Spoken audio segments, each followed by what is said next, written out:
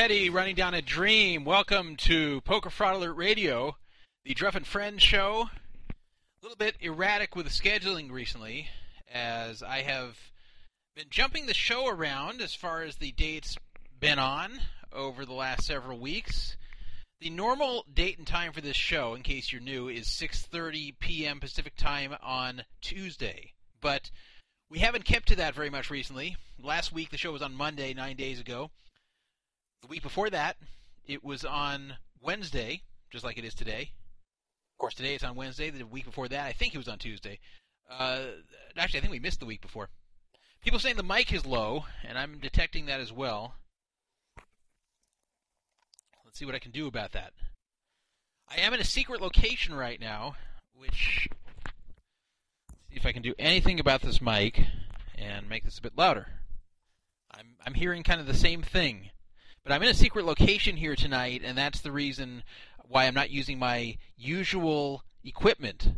And this is old equipment, which last time worked, but this time I think it's a bit soft. But just turn me up if I'm too soft. I apologize for that.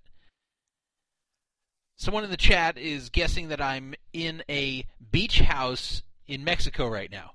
That's not quite true. Not quite true. But I am at a secret location, and if you want to reach me, despite the fact that I'm in a secret location, it's the same phone numbers as always. 775-FRAUD-55, 775-372-8355. You can also call the Mount Charleston line. That's a phone. It's an old 70s rotary telephone sitting on top of Mount Charleston, which got some snow recently, not very much, which is by Las Vegas, and it forwards to wherever I am. That phone number is 702-430-1808, 702-430-1808. You have to show your caller ID no matter what, or you will not get through. Supposedly we're going to get a call tonight from someone who can expand upon one of our topics, a guy named Handicap Me, and we'll see if he calls in. If he doesn't, no big deal. If you try to call in and I don't answer, again, it's no big deal. Just try back in about 15 minutes or so. All that means is I'm not ready to take the phone call. But please don't hammer me with calls over and over again, because then I won't take your call at all. No co-host tonight on this show. We sometimes have a co-host, sometimes not. Tonight it's just me.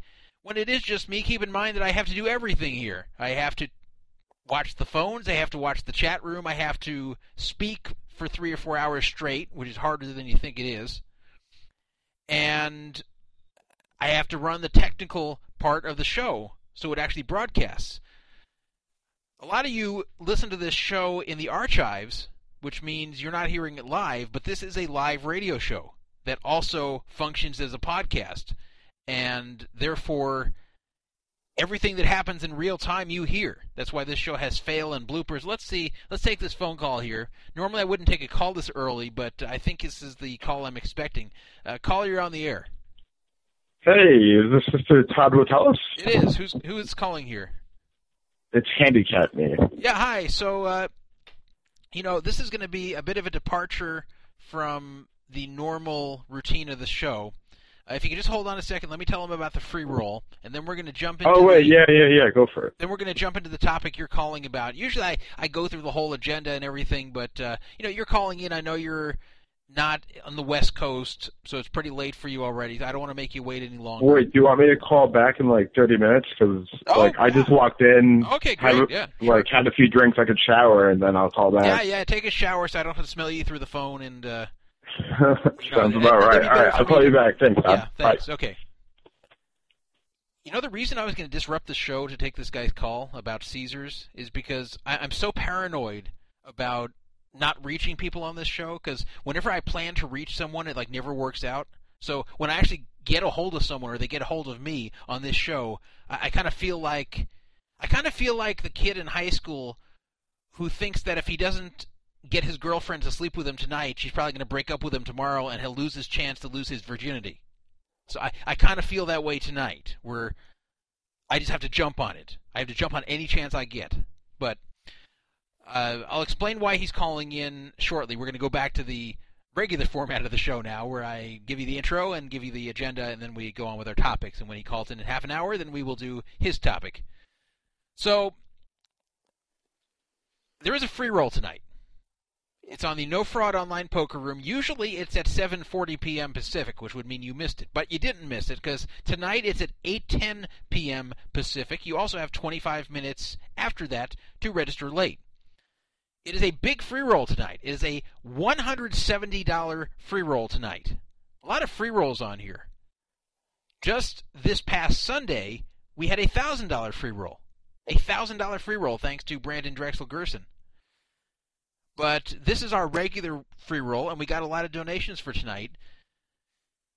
We got $100 from C Money. We got $50 from Flipper Fair. We got $10 from JStat and $10 from a guy named Side Effect, who wants a bounty on himself, and he plays on the room as Side Effect. And by the way, the Flipper Fair money came via SimpDog, who's very generous, and he had like a contest for $50, which Flipper Fair won and then forwarded it to this free roll. So a lot of generosity all around here. And therefore, we have $160 plus $10 to give away on this bounty. So it's on the No Fraud Online Poker Room. You can find that near the top of the screen. You need a free account there, but you don't need any play chips to enter the tournament. You can enter immediately. But you have to have a registered account on the Poker Fraud Alert forum dated June 1st, 2013 or before. If you do not, you need to email me, dandruff@pokerfraudalert.com, dandruff@pokerfraudalert.com, and convince me you've been listening to the show for at least 3 weeks, and convince me of that by telling me things you heard on the show that are not in the show description. And I will grant you an exception that is good for as long as you remain in good standing on this site to win the free money. So here is the structure of the payout for tonight, for the No Limit Hold'em tournament we have at 8:10 p.m. First place, $75. Second place, $45.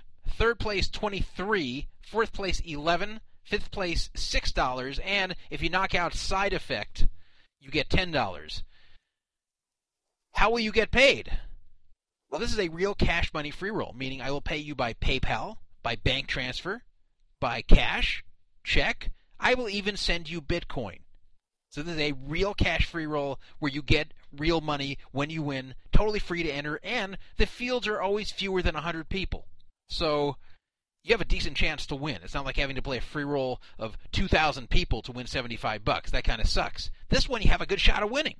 We have people who win over and over here. So definitely a good free roll to play. You're not going to win huge money, but if you want to win something while you listen to the show, it's a great thing to do, and I thank all our listeners for donating every week. So that's at 8:10. Here's the agenda for tonight. One thing I haven't mentioned yet. Two things I haven't mentioned yet.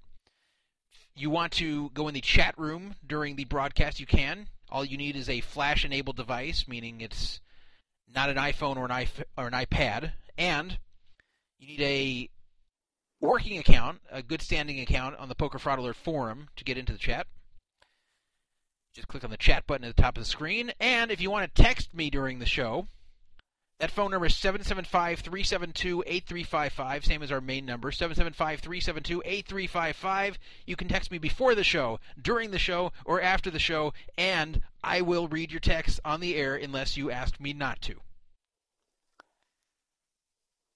Here is our agenda for this evening. I'm not going to talk a long time about this, but Brandon Drexel Gerson held his first annual $1,000 Workers' Party free roll. This is an invitational. You had to be approved by Brandon's Workers' Party in order to play in the free roll. Well, we had 76 entrants. 76 people were approved and played. And, you know, I was invited to it with the agreement that I would donate 2/3 of any winnings I get back to the Workers' Party. And I didn't expect to last long. In fact, I told Benjamin's mom that I'd be able to spend the evening with her, that it's unlikely that I'd last very long. I'm not going to take it too seriously. I'm just going to go there and play, and probably it's going to end pretty quickly because it's just a quick little online tournament. Well, this little tournament lasted over 4 hours. I did not expect a 4-hour commitment to this tournament, but for me it lasted 4 hours because I finished second, which means I played the entire time in the tournament. Who beat me? it was none other than Boom Headshot, also known as Headshot.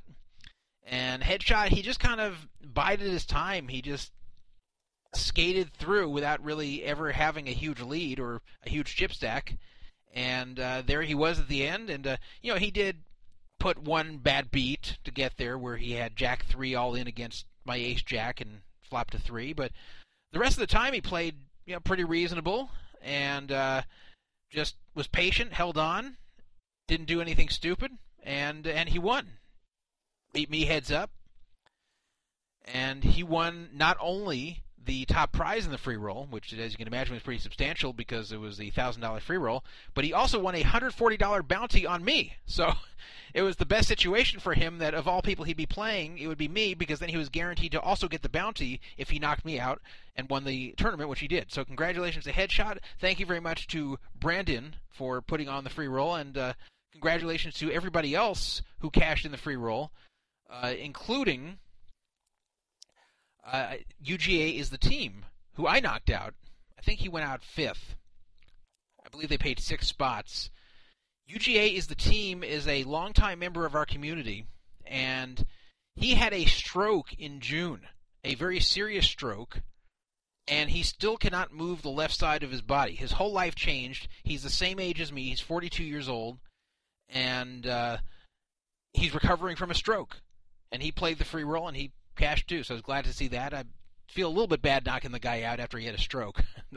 Very standard hand. He had jacks, and I had ace-king suited, and I outflopped him. I was really hitting everything there until the very end, and then my luck finally ran out against Headshot. So, honestly, I wasn't thinking it's going to take 4 hours. I didn't plan for that to be 4 hours of my night, but it was fun, and everybody enjoyed it.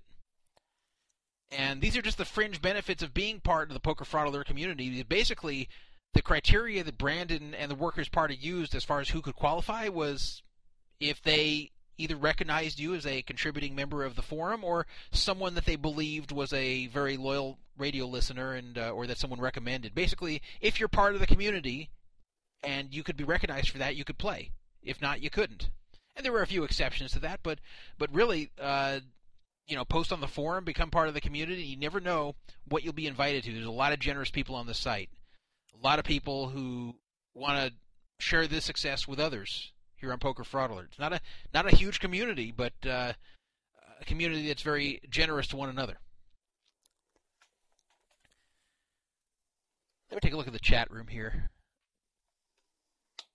See, they're accusing me in the chat room of pulling a Gray Cat. Oh, by the way, the free roll was $750. They distributed some of the money to a sports betting venture that the Workers' Party's doing. But they're giving me a hard time in the chat room, saying that since I run the poker room, the reason I made it all the way to second and ran so well was because I could see the hole cards. That I pulled a Gray Cat. That I was basically the pot ripper of this tournament. And I know they're not serious in accusing me of that, but just in case you're wondering, Headshot's already angry I said he skated through. That was a compliment when I said he skated through.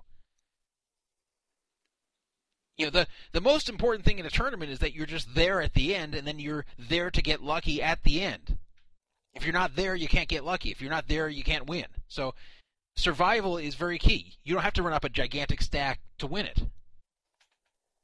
But anyway, I don't run the No Fraud Online Poker Room. That's run by Bellybuster in England. The No Fraud Online Poker Room is not even residing in the same continent as me. It's in Europe. So I have no access to see any hole cards. I couldn't if I tried. I couldn't if I wanted to. The only way I could is if I had some sort of thing going on with Bellybuster where he... I don't even think he could see it. Yeah, I'm sure he can't even see it either. I don't think there's any way for anyone to see hole cards. So, I don't think there's any kind of serious accusations about it, but just in case you're wondering, just in case you think maybe I cheated a little bit, I didn't. I didn't, and even if I could see hole cards, I wouldn't. People even ask me about this forum. They say, can you read our private messages on Poker Fraud Alert? It's a good question. Guess what the answer is? The answer is yes. The answer is yes. I can read your private messages. But do I read your private messages? The answer is no. But I'd be lying to say if I couldn't read your private messages, because anyone who runs a forum like this can go into the database and read your private messages to other people. It's not that hard to do. But I don't. I don't think it's the right thing to do. The only way I would do this is if it involved something like a scammer, and I needed to see what he was doing, what scams he was pulling. Then I wouldn't feel bad about reading his private messages, but I have never gone into anybody's private message mailbox here and read them. I could have. Maybe you don't believe me, but I didn't. And if you're that concerned, then don't send anything that private that you don't want me to see. Flipper Fair saying in the chat room, it's just jerk-off material reading private messages.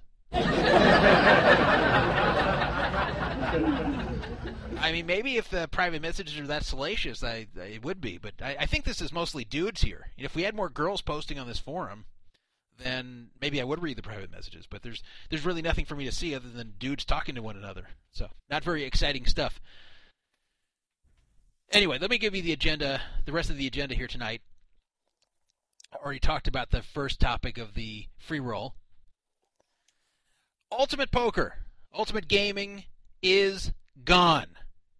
They're out of here. No more Ultimate Poker. It does not exist anymore. Ultimate Gaming, the company that put on Ultimate Poker, does not exist. They are gone. Last week on this show, 9 days ago, I talked about how Ultimate Poker was circling the drain, that they were throwing Hail Marys to try to save the site at the last minute.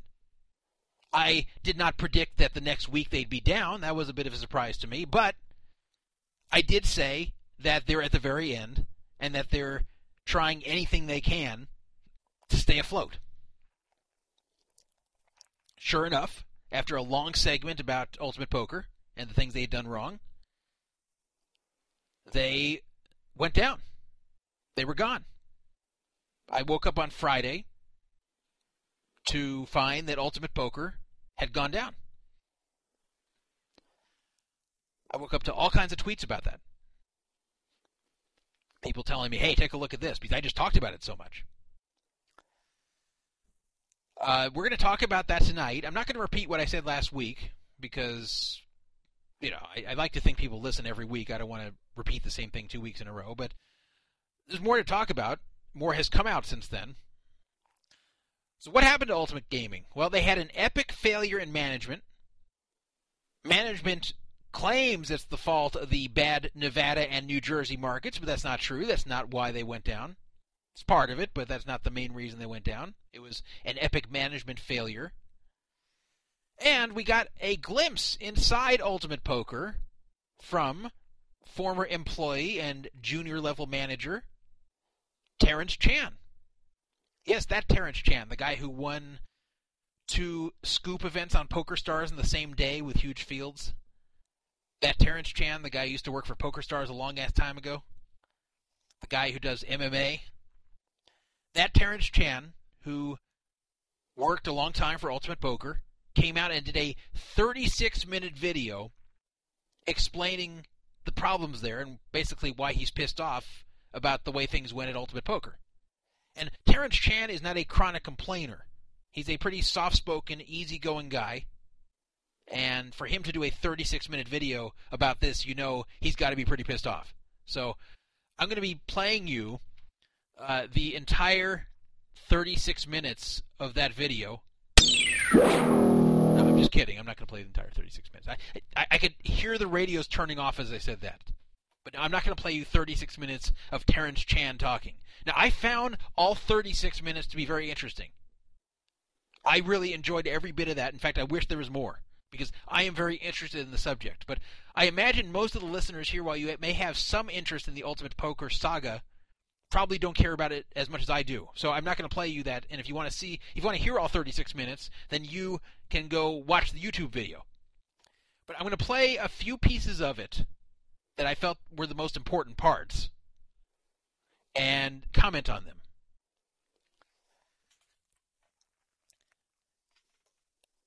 And finally, as far as Ultimate Poker is concerned, I'm going to talk about why they gave up and shut down, and why they didn't stay and wait for the likely legalization of online poker in California, where obviously the market's going to be much bigger and better than it was in New Jersey and Nevada. Why give up now when you're so close to the big payoff? I'll explain why. Well, a topic we're going to talk about, and we'll probably interrupt the Ultimate Poker discussion when Handicap Me calls in. But a topic we're going to discuss also, and with him, he claims he has some insight into this. Caesars, who puts on the World Series of Poker, one of the two major casino companies in Las Vegas. Most of the big casinos in Las Vegas are either owned by MGM or Caesars. There are others, but most of the big casinos in Vegas are owned by one of those two. Bellagio owned by MGM. Caesars obviously owned by Caesars. Harrah's owned by Caesars. Paris and Bally's owned by Caesars. Luxor owned by MGM. New York owned by MGM. Monte Carlo owned by MGM. Like, you just go down the strip and most of them are owned by one of these two companies. So Caesars is going to be declaring bankruptcy within the next few months. So what does that mean? Does it mean that the World Series won't exist in 2015? Does it mean that if you have unspent reward credits there, that you better get rid of them because they'll be gone? Does it mean that if you've earned a status of like Diamond or 7 stars at Caesars, does that mean you're going to lose it? Does it mean that the whole company is going to collapse and these hotels will all close? No. It does not mean any of those things in all likelihood. What it really means is that various investors in Caesars are going to get screwed. It's a restructuring, it's a reshuffling of assets, and I'll try to explain what's going on, and Handicap Me, who just called in before, says he has some more to add to this. Well, Daniel Coleman, who won the One Drop event, and then won some other major tournaments, I mean, this guy has had a great year poker-wise, but he's also known recently for being very outspoken about poker. He's bashed poker. He said it's not a good game. It's not a good community. It's very predatory. People lose too much when they can't afford to lose, the recreational players. People are wasting their time playing poker instead of doing more important things with their lives. He wore free Gaza shirts to make a political statement against Israel at one of the tournaments he went to. This is despite the fact, I think, that Coleman himself is Jewish. This is a very outspoken guy that I have classified on previous shows as a limousine liberal. And I call him a limousine liberal because this is someone who claims to have a very progressive view towards life. This is someone who acts like he's fighting the power. But at the same time, despite all his supposed progressiveness and supposed caring about the little guy and supposed thinking that poker is a waste of time and that poker is so evil to take money from those who can't afford to lose it, he has been supporting himself, and not just supporting himself, but making millions upon millions of dollars from this game that he's criticized so much. And he has not given that money back to anyone. So basically, Coleman feels guilty about the way he makes the money, but not guilty enough to give it back. He just feels guilty enough to criticize it. So I call him a limousine liberal. He's someone who likes to say things for effect, may even really think these things, but he doesn't feel strongly enough to have it affect his own lifestyle, to make the changes in his own life to back what he's actually saying. He just likes to speak. If you remember Prahlad Friedman, he was another limousine liberal, someone who was always going off about the terribleness of corporations, that the corporate culture in the U.S. is evil. And then what does he do? He signs on with the most evil and corrupt corporation ever, UB, and ignored all the warnings everyone gave him and closed his eyes to it because he needed money. So, again, huge hypocrite, huge limousine liberal. But this show is not about Coleman being a limousine liberal. This show is about Coleman saying something that I actually agree with. Daniel Coleman is calling out Phil Hellmuth. Daniel Coleman is really for the first time, Phil Hellmuth is getting heat about the UB situation that's in the mainstream poker news. Now, Scott Bell, a.k.a. 11 Grover, did a film called Ultimate Beat about the whole UB scandal, but it wasn't watched except for by a lot of poker diehards. It just wasn't received by the mainstream. The mainstream did not see Ultimate Beat, and Ultimate Beat's main point was not Phil Hellmuth.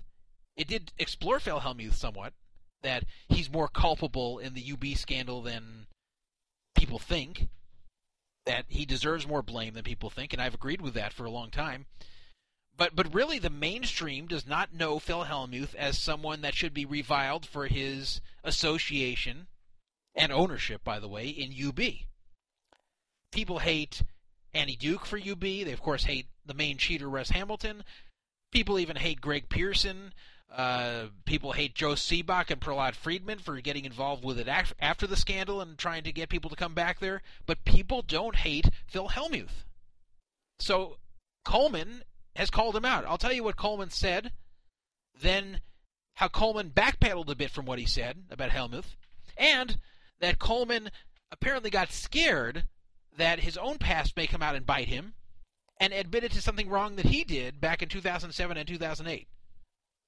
And possibly Coleman might be done with poker soon.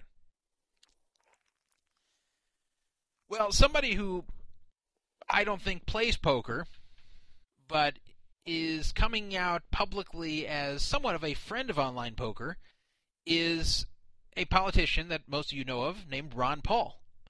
Ron Paul, who has unsuccessfully sought the Republican nomination for president, and he's never going to be president. He's never going to get mainstream support. If anybody's ever going to hit the mainstream in that family, it'll be his son, Rand Paul, from Kentucky. But Ron Paul, he's a little bit too out there to connect with the mainstream.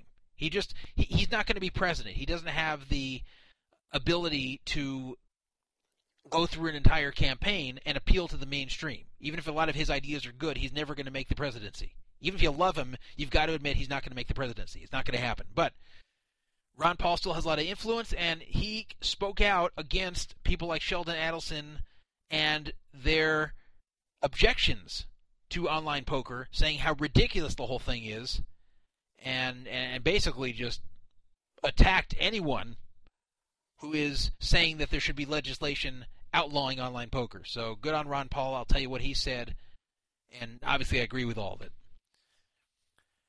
Two more Amaya Gaming stories, but believe it or not, neither are about PokerStars. Amaya Gaming, the current owner of PokerStars and Full Tilt, there's a rumor that they're going to buy bwin Party. Can you imagine Party Poker being also owned by Amaya? It'd be crazy. But they might actually do it. And while they're getting ready to possibly buy bwin Party, they have sold another network they own called the On Game Network that's been around for a long time. We'll talk a bit about that. Another network that cannot be played by U.S. customers called the iPoker Network. I played there a long time ago. The games were actually pretty good back when I played, back when they took U.S. customers. But they have introduced a new disturbing model of rake. Not of rake, but of how skins into the network get paid. A skin into a network, if you don't know, is it's like an interface into the network where a lot of different companies or individuals can run their own poker sites, but they're actually not standalone poker site. It's just connecting to that network, and they all have the same players. So, John Smith could own his own poker site called John Smith Poker. Mike Jones could own his poker site called Mike Jones Poker. A third guy could own his poker site called ABC Poker, and yet they all feed into the same player pool, and they all play against each other, and as far as they see, like, everyone's all on the same site. That's what skins are into a network. Well, the iPoker Network, which is comprised of a lot of skins, how do they pay the skins? How do the skins make money? Well, before, the skins would get paid by the rake that would be taken in the game, so that made sense. But on iPoker, they're going to be changing that model in 2015, and the skins will be paid only based upon deposits made into the poker sites, not rake. What does that mean? It means that iPoker doesn't really see rake as the way they make money. They see taking your deposits as the way they make money. And while on the very surface that's true, that's a very disturbing way to look at it, and I'll explain why. I hope that model doesn't continue. That's a very dangerous way to look at things. Commerce Casino. Commerce Casino, the biggest live online, biggest live poker room, not biggest live online poker room, biggest live poker room. I've spent a lot of time there myself.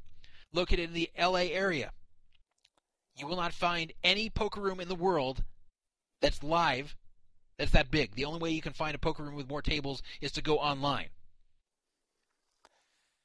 Well, one hallmark of commerce has always been, high-limit players get free food.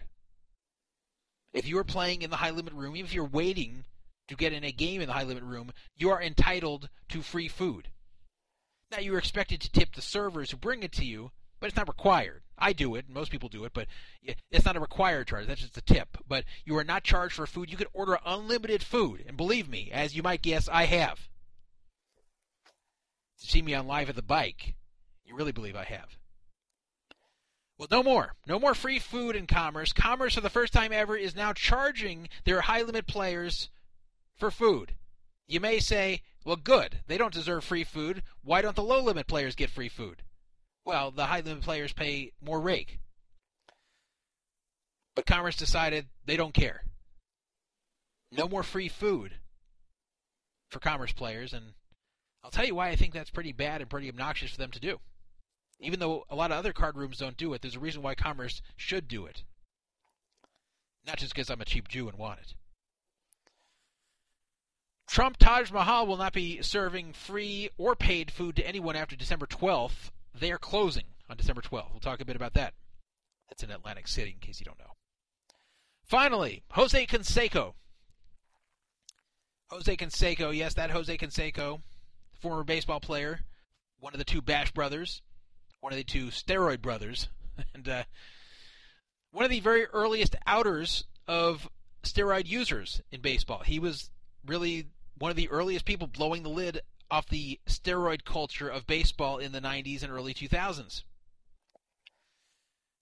Jose Canseco has an interest in poker. He plays poker sometimes. Well, people have lost a lot of things playing poker. They've lost money. They've lost their sanity. They've lost their teeth when they get in fights and get them knocked out. Even in a few cases, they've lost their lives when they're followed home after the poker game and someone mugs them and kills them for their money. It's happened before. Sometimes they even lose their card protector. Or maybe they lose their jacket or their cell phone. But something that's never happened before, at least in the modern era of poker, has been losing a finger at the poker table. Now, nobody chopped Jose Canseco's finger off. He wasn't trying to steal money out of the pot and he got it chopped off, Middle Eastern style. Jose Canseco's finger fell off. So we'll talk about what happened there and how does your finger fall off during a poker game. I'll explain. That's our agenda for tonight.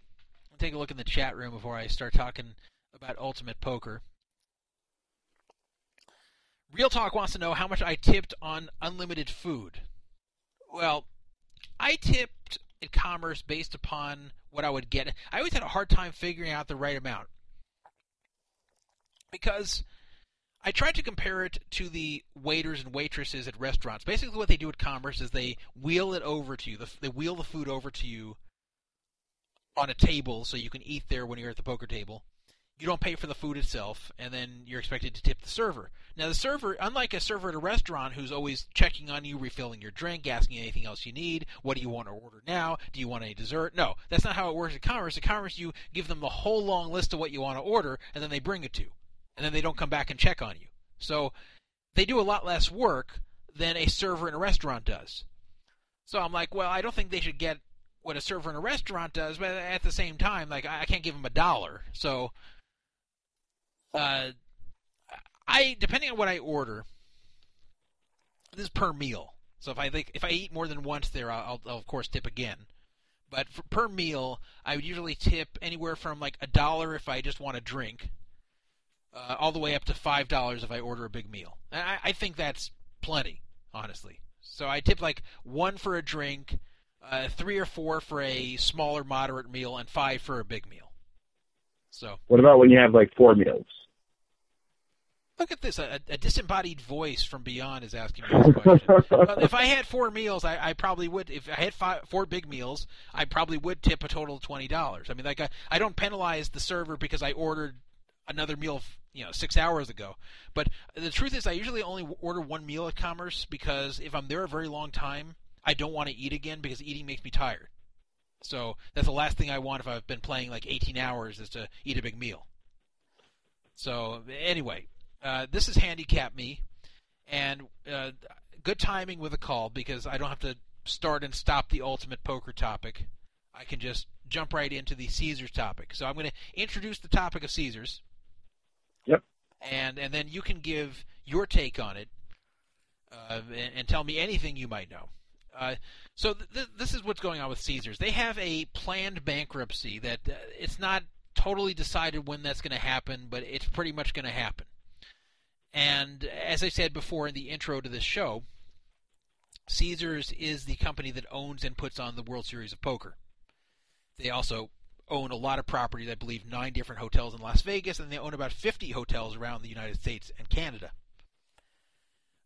So Caesars is not just Caesars anymore. Caesars has spun off itself into various other companies that all act under the Caesars umbrella. There's Caesars Entertainment. There's, Caesars Entertainment Operating Company, which is different than Caesars Entertainment. There's Caesars Interactive Entertainment, which is another different company, which is mostly their online business, like WSOP.com. There's Caesars Growth Partners. And then there's also one other here. What is that? Do you know it? I gotta look it up. Oh, here you are. Caesars Entertainment Resort Properties LLC. So we have 5 different entities here within Caesars. And so you might wonder, why are they doing this? Why bother with all these different Caesars companies? Why not just have it all be Caesars? Well, the reason for this, and maybe Handicap Me can get more into it if he's got more to add, but and I had to figure this out myself. This was complicated for me to figure out too. I was like, I knew somewhat about all this, but I didn't really get into really trying to understand it fully until very recently. So basically, Caesars took on a whole lot of debt, especially when they merged with Harrah's a number of years ago. And this debt has really been biting them in the ass ever since. And in addition, they're just not operating profitably. So I believe they're like $21 billion in debt at the moment. $21 billion. Well, just one note on that is that technically they are operating properly, but they are having issues with the debt and the interest costs associated with it. So you think that you're saying that you believe that they are actually operating with a profit, but the interest cost from the debt is making it a loss. Yeah. So if you removed all their debt, let's say somehow they found a magic fairy who gave them $21 billion. Yeah. They would be perfectly fine. They would actually be profitable. They would make money. That's interesting. So take Atlantic City, for example. They just closed down the Showboat, right? And that was because of consolidation. However, the Showboat was profitable. It was just the least profitable of the 4 that they had.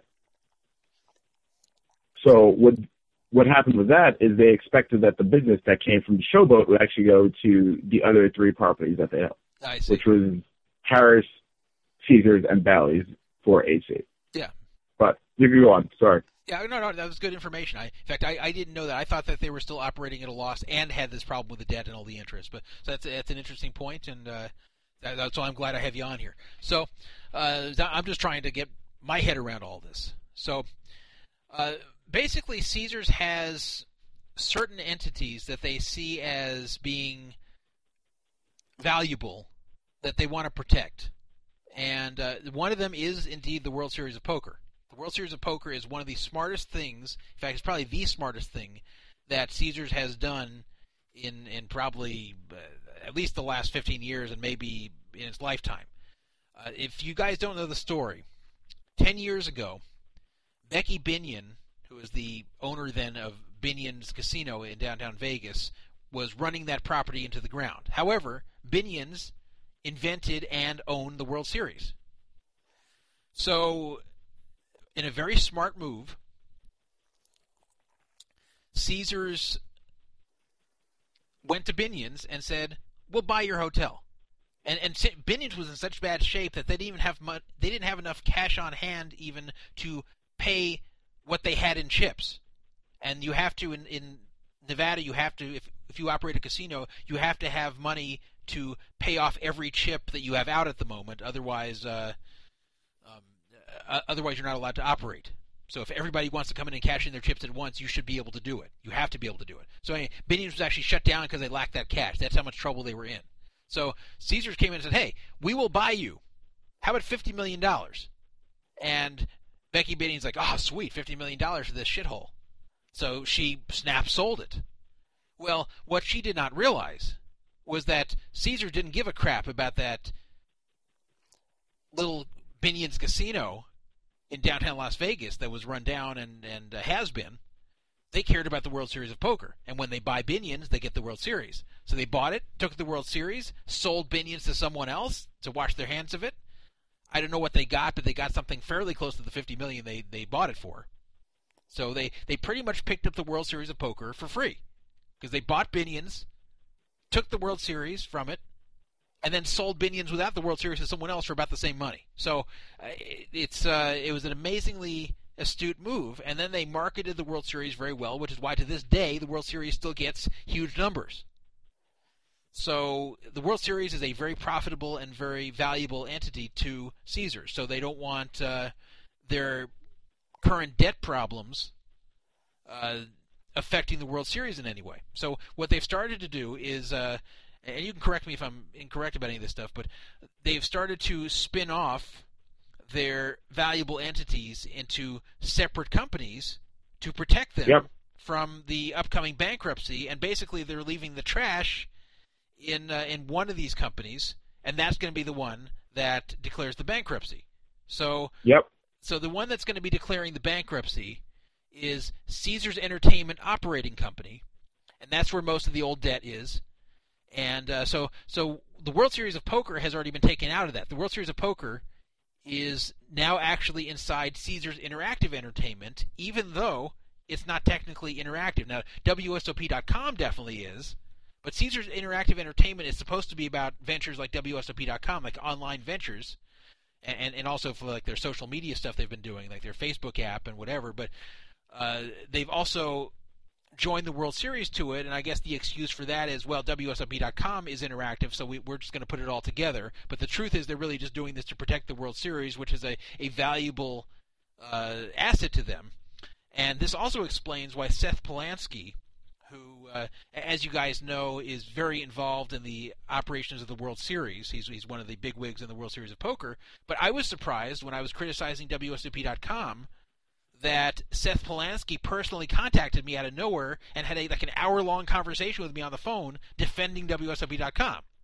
And I'm like, wow, I had no idea that Seth Polanski had anything to do with the online part. And now it all makes sense to me. I couldn't figure out why Seth Polanski was so connected to the online part when I just thought he was a World Series guy. But now it makes sense because it's the same company. It's the same sub-company there with the... Hey, Todd? Yeah. So one thing I want to add to that is you made a really, really good point where what's been happening is the OpCo, which is what you're talking about with Caesars Entertainment Company and whatnot. What's been happening is that they've been selling assets. So they've been selling the profitable casinos to other entities within the umbrella of Caesars, right? And I guess the WSOP was one of those, but it's mostly been the properties that that the train desk I'm on is concerned with. But so what's been happening there is they've been selling the profitable, casinos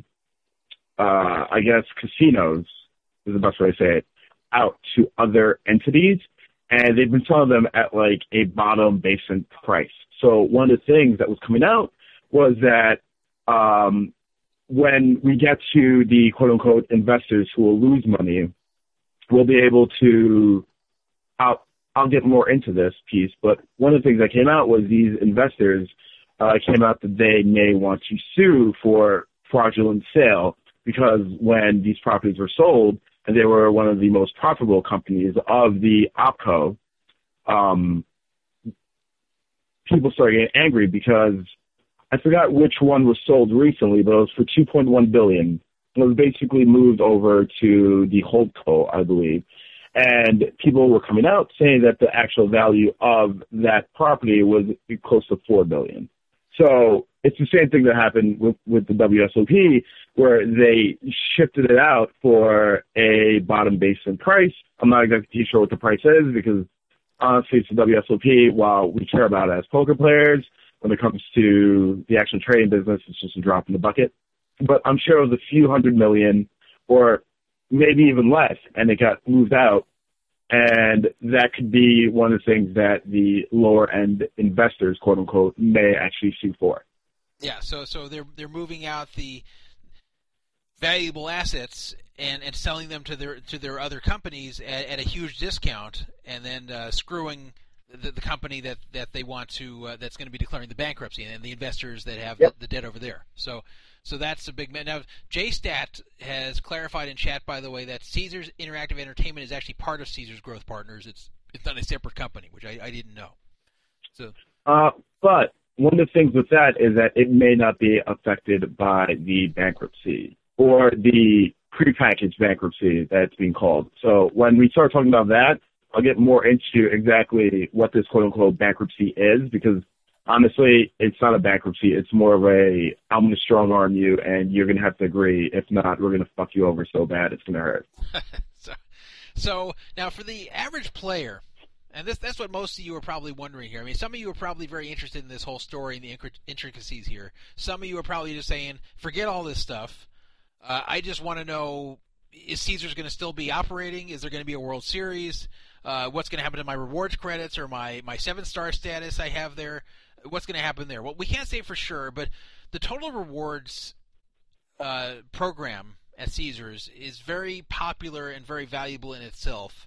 And for them to dismantle that or take away people's rewards credits or status would create such an uproar and drive away so many customers. This would be literally shooting themselves in the foot. So I don't think you have to worry about that.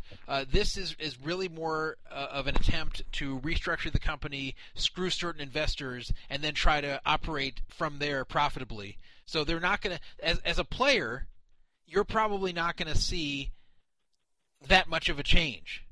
You're going to see some that are sold, like the Showboat that got sold, and you're going to see some things like that occurring.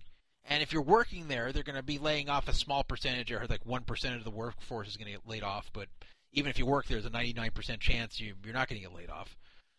But as a player, this is going to be mostly transparent to you, at least for now. But in the future, yeah, if they continue having trouble, if then after this they can't operate profitably, or if these lawsuits against them succeed, then they could start being trouble for the company. Then they have to start looking at other solutions. Right now they're trying to play the shell game, which Handicap Me will describe again shortly. And so to answer your questions, people, there will be a World Series in 2015 for sure. Maybe the Rio will be sold by then. It's possible it will be somewhere else. Right now it's still scheduled for the Rio, but we got a long time until late May 2015. But there will be a World Series. It will still be owned by Caesars. It's highly unlikely that Caesars will sell the World Series between now and then, though that's something that could happen in the future. And I believe you don't have to rush to spend your rewards credits because I think the total rewards program is going to stay as is. They may make separate changes to it. What? You don't think so? Wait. No. So it will be. I actually posted this in the thread that was started, I think, by JStat or by you. The total reward credits is hands down, besides their real estate, the second most profitable thing that they have going for them. So those will hands down stay, even though it sounds counterintuitive because it's basically the casino owing you money. it also is their player base, so how they earn money.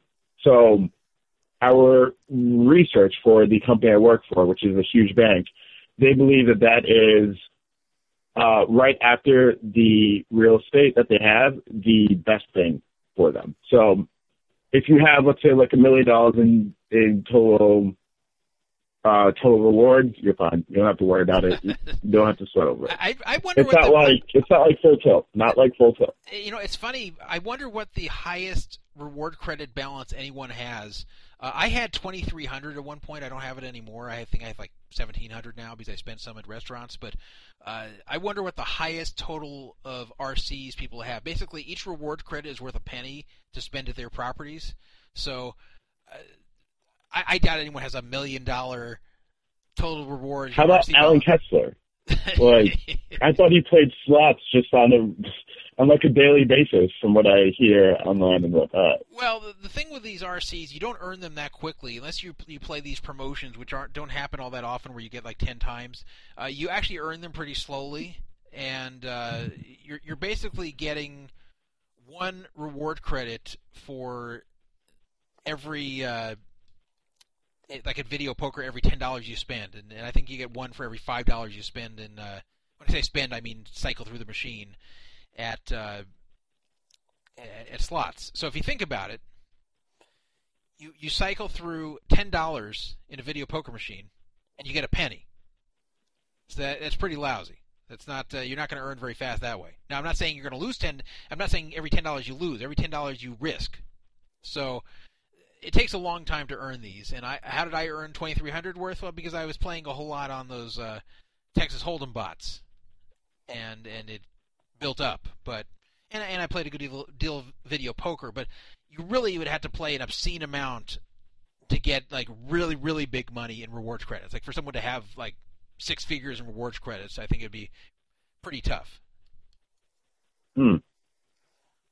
So anyway, that's not really important here, but yeah, I'm glad you verified what I had to say, that you don't have to worry about your rewards credits or your status there. That if you're planning to go and try to earn Diamond or 7-star next year, go ahead and do it. Don't be afraid that it's going to be worthless. And I think the only way this goes away, the total rewards program, is if Caesars gets into such trouble, and this wouldn't happen this year or next year. This could be like way down the line. If they're in such trouble that they pretty much have to dismantle the company and just sell off their assets and let other companies take it over. So like if MGM had to buy Caesars Palace, then I bet they still convert an equivalent to their program. But there I could see things maybe changing. But other than that, they're not going to dump this program.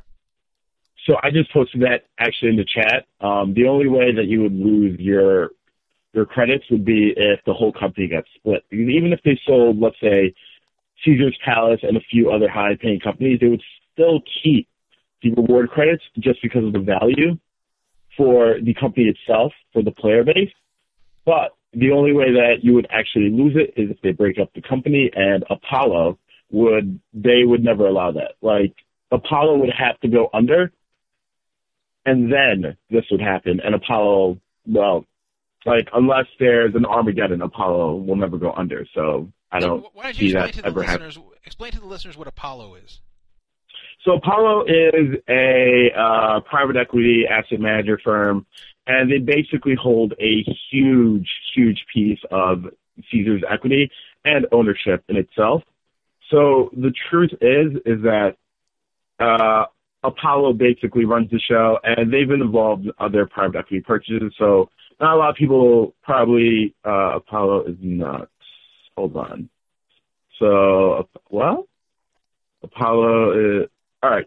Sorry, I was reading the chat. Anyways, so Apollo's been involved in a lot of these leverage buyouts, which Caesars was. They were also involved in the TXU, which is a gas company buyout. And it's essentially, they basically set the market. So what? No, sorry, go on. Okay. So they basically set the market. So when Apollo comes to our desk and says, hey, you guys hold this bond, this company needs to be restructured, we'll give you X amount for this bond, accept it, or we're just going to destroy the bond price and the equity price, and everyone gets bought. Huh. They have the assets to do that. They have the power to do that. So I do not foresee that ever happening. Okay. It is what it is. I mean, it's just one of those things where if Apollo goes down, it's like 2008 all over again, but like 10x worse. Yeah, well, there's one other company that I think could possibly bail out Apollo without changing very much. Harlem in New York City. The world-famous Apollo Theater, where dreams are born and legends are made, is proud to present It's Showtime at the Apollo. It's Showtime! The special theatrical dancers. It's Showtime! At the Apollo. It's Showtime! At the Apollo. You think any white people have ever actually been to the Apollo for the show? You think there's like black dudes like white girls? I'm saying like a white guy. Like has there been a white guy in the audience here of the Showtime at the Apollo ever? I mean, I would not bet on it. I live in New York, and you could not pay me. Well, is Showtime at the Apollo in New York? Yeah, it was at least. Well, yeah, you couldn't pay me to go there. Right. It's just not going to happen. I'd rather not get sad tonight. So anyway, Caesars is safe at the moment. Danny Deadwood saying in chat, as of June 2014, Apollo managed over $159 billion of investor commitments across its private equity. Wow. So that's a lot of money. Alrighty, so they basically run the show. Yeah. So Caesars for the moment is there's a lot of shenanigans going on, but as the average player, you're not going to see all that much as far as change when you're there, and you're not going to see the World Series disappearing, and they're not going to be shutting it down. I just got some information here that Morton Downey Jr., when he was alive, did a series of shows from the Apollo. So I guess there were white people in the theater.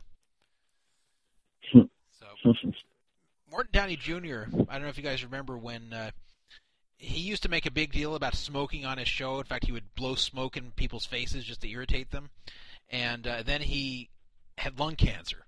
So then at the end of his life, he turned around completely and was like an anti-smoking activist, and felt stupid for encouraging people to smoke all those years. And suddenly this chick wasn't so funny anymore when she got lung cancer. And what's interesting also, a lot of people don't know, is that Morton Downey Jr. was married, at the time he died, he was married to a stripper that he had met, presumably at a strip club. And that stripper, who was much younger than him, she's not that young anymore, she's older than me, but after he died, not that long afterwards, a radio DJ who worked in L.A. and New York, known as Magic Matt Allen, went and scooped her up. Like right after Morton Downey Jr. died, he just went and scooped up Morton Downey Jr.'s ex-wife, or not even ex-wife, his widow, and they're still married to this day. So Morton Downey Jr. trivia for you there. Anyway, I always thought that Morton Downey Jr. was a poor man's Wally George. Anyway, so he kind of ripped off Wally George's act. I felt bad for Wally that Morton Downey got more national exposure. So anyway, people in the chat I see, a totally unrelated story here. I'm just seeing it mentioned. People are afraid for Judonk, a.k.a. Tide. He not only hasn't been seen.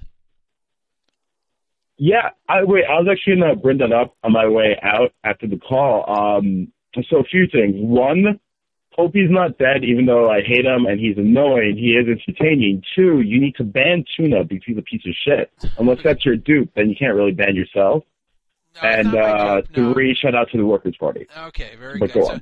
So we've had some controversy on the forum. Number one, as I said, Tide has disappeared, which he has before and blamed Mexican internet, so you never know. But he has disappeared. He didn't play in the 1K free roll, which is odd for a guy who knocks himself out to play $2.20 tournaments on PokerStars. Like, why not play this $1,000 free roll or a $750 free roll, whatever it was, with 76 people? He did not show up for it. No one has heard from him. And there's a guy named Tuna who has been trolling Tide recently and trolling other people, and people were sure he's a dupe account, and I pointed out, hey, look, way back during the World Series in 2014, Tuna bought 5% of me across the board, and I wouldn't do that. I wouldn't buy, like first of all, I wouldn't be taking pieces from a fake account. Obviously, you know, that guy at the time was not harassing anyone or trolling anyone. He was just like a nondescript user of the site. So this guy really did buy 5% of me.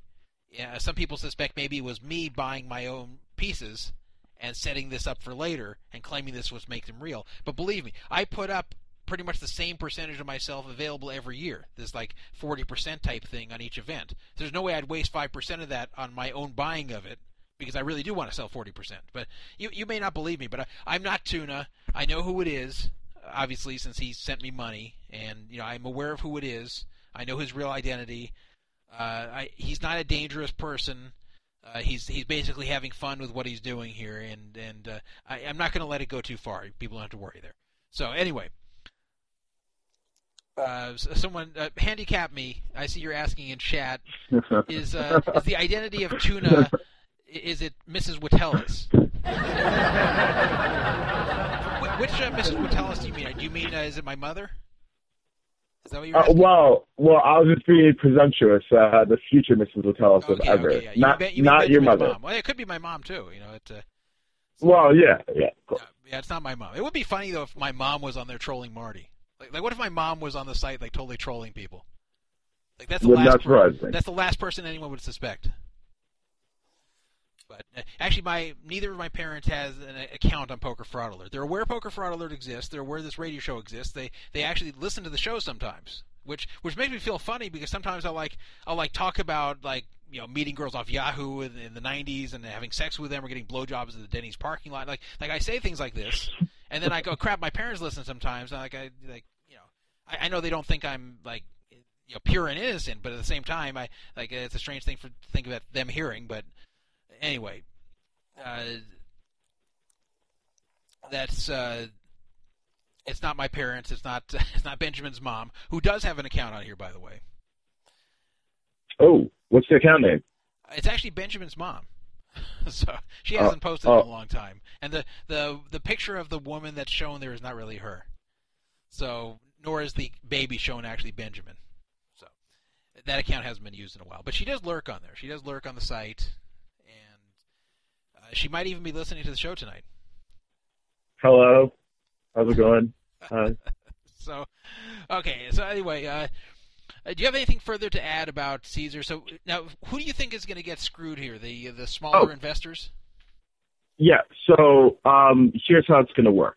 So currently, the ALCO, which is the piece that will quote unquote file, but it's really going to be a structured filing, so it's not really a filing. It's more so we've already agreed to terms. This is just now a legal matter. So what's going to happen is that the first lien loan holders, they will get par on their current outstanding loan amount, right?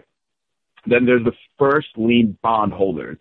So when you go to a credit cap structure, it's usually loans, bonds, and there's like a mezz, which is like a mix of like random bullshit. So it could be loans, could be bonds, could be random shit. Then there's preferred shares, and then there's common shares. That's like a very simple debt ownership cap structure.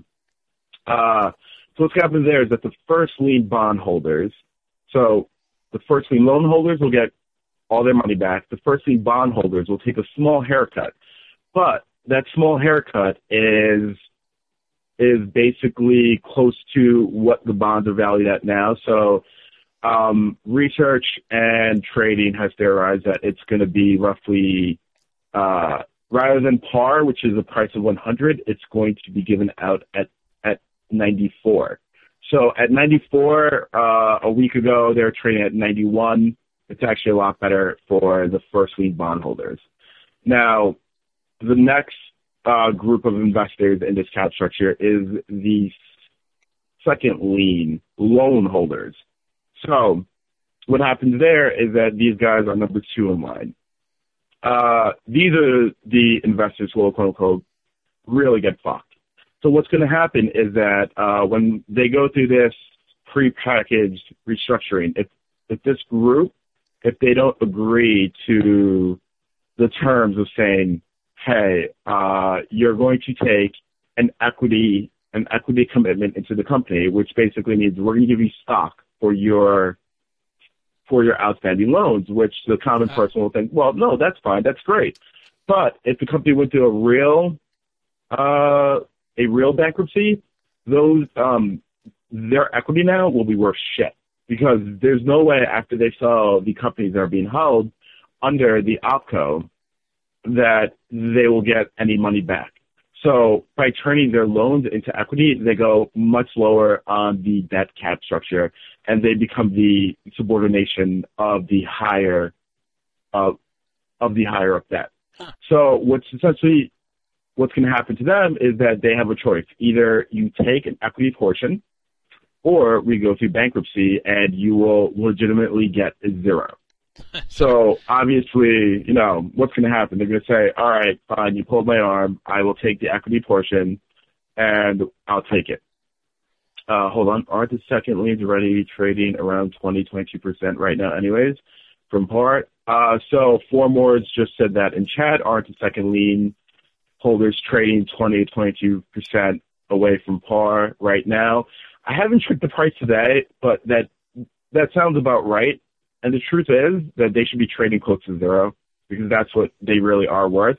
What's happening through this prepackage is that they'll be getting equity, which, yeah, it's fine. It'll have some value, but it's nowhere near what those loans are actually held. Now, before you start feeling bad for them, keep in mind that the interest rate on these loans, they were getting roughly around, at par, these loans were paying out around 11.5%. At the price that they're at now, you're looking at close to 25%. So whoever owns these loans now aren't the original people who actually issued the loans and bought them when the issuance was made. So the people who own them now, they were just doing it for the yield, and you should not feel bad for them. They knew it was coming, and what they wanted was basically the interest rate that was coming with the price that was so depreciated. Okay, so well, that's interesting. It's not that horrible. No, so you're saying the people getting screwed were basically trying to take advantage of the situation themselves, and 100%. 100. Yep. Yeah. So that's an interesting point there, because you think about the quote small investors getting screwed, and you think of like little banks or other little guys that you'd feel bad for, that the big Caesars is screwing, but it's actually one shark eating another here. So, all right. Well, thank you for the insight on this whole thing, and we're going to move to the Ultimate Poker topic. But I think we've learned a lot on this. I know I have, and a very interesting segment. All right. So on that note, I'll get off and I'll listen tomorrow at work when I have time, as usual. Can I say a few things before I leave? Yeah, sure. Go ahead. Which I already said. Yeah. First off, I hope Zahn comes back to radio. You should really push for that. I would donate a lot of money to the free rolls if that was the case. 2, you need to really just ban tuna until Todd comes back. Once they come back, whatever. 3, you need to kill Crypt. Not ban him, but actually pay Six-Toed Pete to go kill him because he's crazy, so he'll do it. And finally, shout out to the Workers' Party, and we know that you super accounted during the tournament. Cheers. Have a good night, everyone. All right. Bye. Thank you. Yeah, I think I'm damned if I do, damned if I don't with that tournament that we just had on Sunday, because I never play during the free roll tournaments for the radio because I'm doing the radio show and I can't pay attention to the tournament at the same time. So this is like the first time people have played with me on there, and then I just run so well. It's actually good I didn't win, because then they'd really be mad. But everyone suspects, hey, I have to be a super user. But I think the problem is that if I had gone the opposite way and went out really early, then it would just be embarrassing for me. I'd look like a big fish. And when it came time to buy pieces of me in the World Series, they'd say, look, you can't even make it past the first few people in this event on Poker Fraud Alert, just this little recreational event. Why would we ever back you in the World Series? So either I look like a fish or I look like a cheater. So really, I couldn't come out well unless I finished kind of in the middle of the pack. Then maybe I'd be okay. Well, Definitely a company that's not okay is Ultimate Poker. They're gone. They're absolutely gone. And this is big news. Not just for Ultimate Poker itself, not just for Nevada legalized online gaming, but for the entire effort to bring legalized online poker to the U.S. A lot has been learned from this. Now, I'm not going to project a bunch of doom and gloom for online poker in the U.S. because it still is viable. But we've learned some things from observing what happened here. We've learned some things from this company's failure because they failed for a few reasons. Now, last week on the show, I was talking about the Hail Marys they were throwing to try to save the site, which were pretty ridiculous. They tried to offer for about a week free 2.5 no-limit games where you pay no rake. Then they had some kind of stupid $10,000 bad beat jackpot where you get quad tens beat or better, you get $10,000. Like, I mean, I guess these are okay, but it's not going to save a site that's just about done. So these weren't even good Hail Mary attempts, but that's pretty much a microcosm for the whole company, which was not well run from the start. Something that always confused me about Ultimate Poker, and I've said this several times, but I've got to say it again because it ties in with this whole segment. Something that always confused me there was the fact that they had competent people working there, they had intelligent people working there, and yet they couldn't put it together. Yet their result was failure, yet they did stupid thing after stupid thing, and you wonder, how do you have a group of such capable people that produces garbage? How does that happen? How do they all combine to make garbage? How do they all combine to fail that badly? Is this just like bad chemistry there, or was there something more to it? Well, there was something more to it. As I reported last week, upper management was interfering with the knowledgeable people from basically doing the things that the company would have needed to have been done to succeed. So they had knowledgeable poker people working there, but those people were thwarted by upper management who told them, no, you're wrong. We know nothing, but you're wrong. And so went the company. Now, what surprised some people was the fact that Ultimate Poker completely, or Ultimate Gaming, which operates under Station Casinos, they're owned by Station Casinos, but they operate as a separate company, that Ultimate Gaming shut down completely. Why not just leave a skeleton version of itself around for when California and maybe other large states legalize online poker soon? Why just give up? They already had given up in New Jersey, where they never could get really going. They never had more than 3% of the market there. And some wondered why, after shutting that down, why not just keep the Nevada site going even if they lose a bit of money? They've already spent so much at this point. Why not just bring the operations down to the minimum but still exist and wait for California to come? We'll get to that, but it surprised many people, myself included, that they just completely gave up. They completely threw in the towel. They said, we're done. It's over. It's over. We're not going to continue anymore. No more throwing good money after bad. This effort is over. Every penny we spent on this is now down the drain. It's gone. Company's closed. It's all gone. Not Station Casinos, but Ultimate Gaming. Now, the claim as to why this failed was that it was the market's fault. And you heard that in the videos I played of Chairman Tom Breitling of Ultimate Gaming.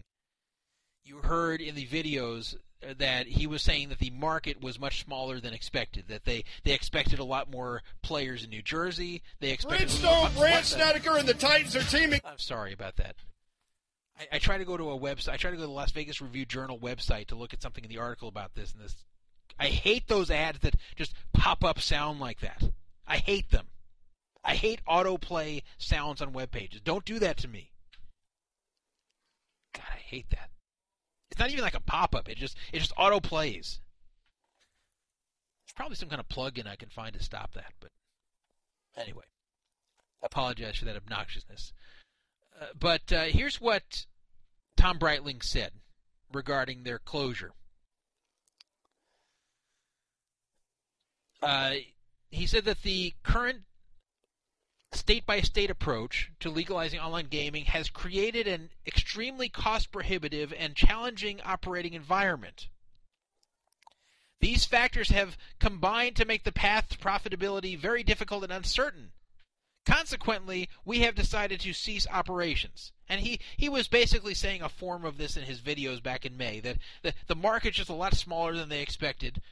People have a lot less interest in online poker, and also what he called the pirates, the existing illegal online poker rooms like Bovada still offering games to U.S. players, was also hurting them. Now, these things are all true. The market was a lot smaller than expected. I mean, I knew the whole time.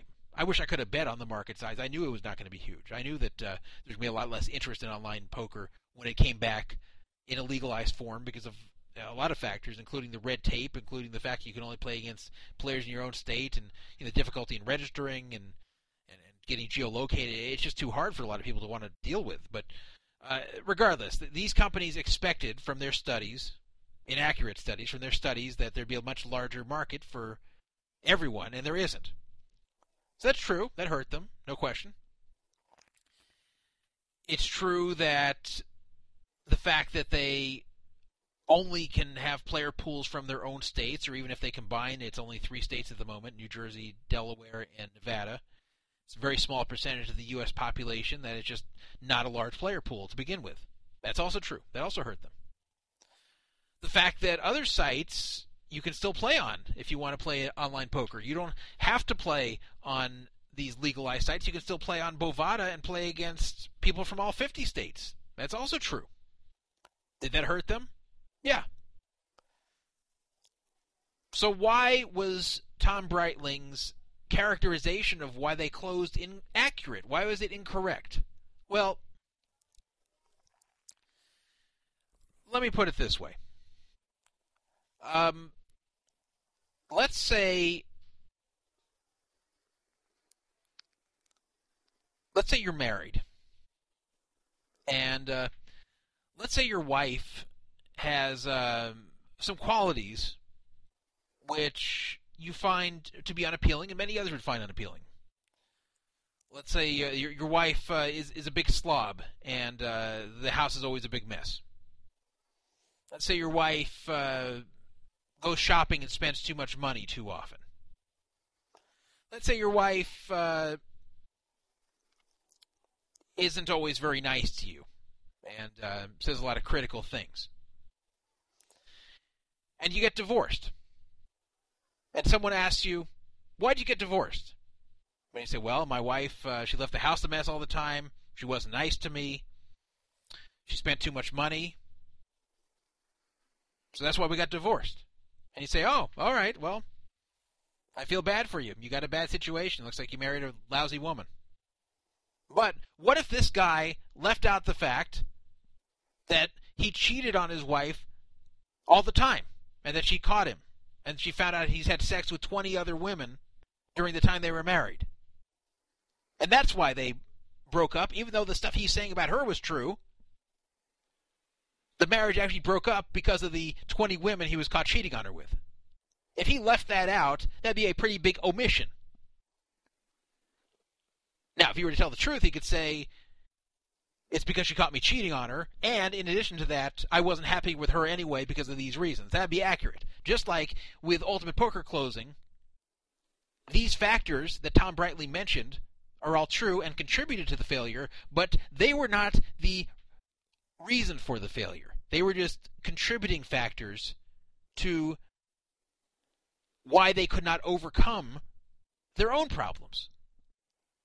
See, let's take a look at some of the illegal online sites that offered to U.S. players, especially ones in the past. There were a lot of sites that made money despite having horrible customer service, pretty bad software, basically abused all the players, and still made money and still had loyal players there. Why? Because there were a lot of fish. Because the games were good, and the grinders were willing to put up with pretty much anything as long as the games would still be good. If you had some slick marketing to bring in the fish, If you had the fish making the games good for the grinders would be loyal just because they made the money there and they put up with any kind of abuse otherwise. That was the old model. But now there's much less wiggle room in the legalized market for these reasons that have been mentioned. The market is small. There aren't many games available. You have to do things well to succeed in the current legalized online poker market. You're not going to succeed in spite of yourself anymore in this market if you're running an online poker site. You need to do things right or you're going to fail. And Ultimate Poker, they did everything wrong. They really did. The only thing they did somewhat right was customer service. Everything else was a disaster, including internally, was really a disaster. And it's all come out. Now, you have to understand, Ultimate Poker was an ill-fated, mismanaged mess from the start. It was a classic tale of clueless and arrogant upper management. And they were steering a sinking ship into a whirlpool, pretty much is what they were doing. And anyone trying to correct the course of that sinking ship that's going towards the whirlpool, the management would slap the hands of anyone who tried to come over and take the wheel and move the ship away. Someone says, hey, I see the ship's going towards a whirlpool, it's going to sink. Let me steer the ship away. And they go, keep your hands off. We're going this way. And that's basically what happened over there. Now, their first blunder, they paid $25 million to acquire a software outfit called CyberArts to develop the Ultimate Poker software, proprietary software. That software was terrible. It was not designed by anyone who knew online poker very well. A lot of very basic features that existed in online poker as far back as 1999 did not exist in this software. There were a lot of stupid bugs there. There were a lot of stupid features that were incorrect for an online poker room. And despite that, and despite the fact that I think they even knew their product wasn't very good, they were obsessed with going first to market. They wanted to be first to market. They wanted to beat everyone else to the gate. And they did. April 30, 2013, they launched before WSOP.com or anyone else. And they were so proud of themselves, except they offered everyone an inferior product. Being first to market is only useful if you have a product that people will like. Because being first to market, what that gives you is the ability to build customer loyalty before anyone else can. And in the perfect world, you'll build the customer loyalty. And then by the time other products come around, even if they're better than yours, people will say, well, I'm happy here, so I don't want to change. I like this. So why should I go to this other product? Why should I go to this other site if I'm happy over here? That's what they were hoping. But that only works if you have a good product. If your product sucks, if your product is very flawed, then what happens if you're first to market is people say, hey, well, I kind of like the concept of this whole thing, but they're doing it all wrong. I hate this. I can't wait for their competition to show up so I can jump over there because they're doing it all wrong. Right now they're my only choice, but I can't wait till I have a choice. And that's the way all the players on Ultimate Poker felt. Is they felt they could not wait to get out of there. They could not wait to go to other sites where the software is better and more stable and where things are either done right or done mostly right. So you can't be first to market with an inferior or flawed product. This product was very light on features, full of bugs, and they expected loyalty despite that. So that was already an inauspicious start for Ultimate Gaming. They paid $25 million for that start. They also did a very poor job correcting the issues brought to them by their player base. You have to listen to your players. You always have to listen to your customers or your audience. I listen to the audience on this show. In fact, I'm going to listen right now. I'm going to look at the chat room right now, see what they're saying. Druff, how much would you say that the top players are making on the legalized U.S. sites? I don't know. Not all that much unless they have the... I haven't looked at the New Jersey ones, but the Nevada ones, high games don't even go very often, so not that much. Maybe in New Jersey they do, but I don't know. But anyway, I'm reading the chat room because I'm trying to give the listeners what they want. I'm trying to give the listeners the feeling that they can interact with me. If they're going to listen live, at least they get to interact. If I'm doing something on here that the listeners don't like, I'll try to end it fast. Like I've had interviews before that the listeners hate in the live chat room, and I take note of that, and I will sometimes cut the interview off as early as I can. I don't want to be too rude and hang up on people in the middle of interviewing them, but like I try to take listener suggestions, and I understand that I'm not doing this radio show for me. I'm doing it for the audience. So you always have to appreciate feedback from your customers and not say, you don't know what you're talking about or you're wrong. So Ultimate Poker ignored the issues brought to them by their player base. Now, it is true that unlike the illegal online poker sites, they can't just change things on the fly in their software. Every time they change anything in their software, they have to get regulatory approval to put that new version up. But that doesn't explain why, when they released new versions, when they actually did release them, why they did not fix a lot of their bugs, why they did not add a lot of simple features that have been missing, why they did not address these concerns in the releases they did do in the future. Now, William Reynolds, who used to be an Ultimate Poker pro and was very bitter after he left there, he used to make fun of them all the time after that. And one of the things he mocked them about on Twitter was that he sent them a long list of things to improve and that they implemented none of them, but instead were more obsessed with silly social media campaigns like me versus you and YouTube videos of Tom Breitling talking about what he's learned. He's saying, why are you guys bothering with that crap instead of actually focusing on fixing the software? But sadly, Reynolds was pretty much right that they did not implement any of the suggestions that were made to them from the player base. Their marketing was also really poor. They refused to accept the fact that they were slipping into the abyss and take drastic action. Even their very, very final Hail Mary attempts were stupid. Their entire business plan was pretty much to stay the course and hope things just get better on their own. No groundbreaking promotions, no hiring of prop players, no insane rakeback deals or rewards for starting games. They just sat there and fell apart and never did much to stop it. And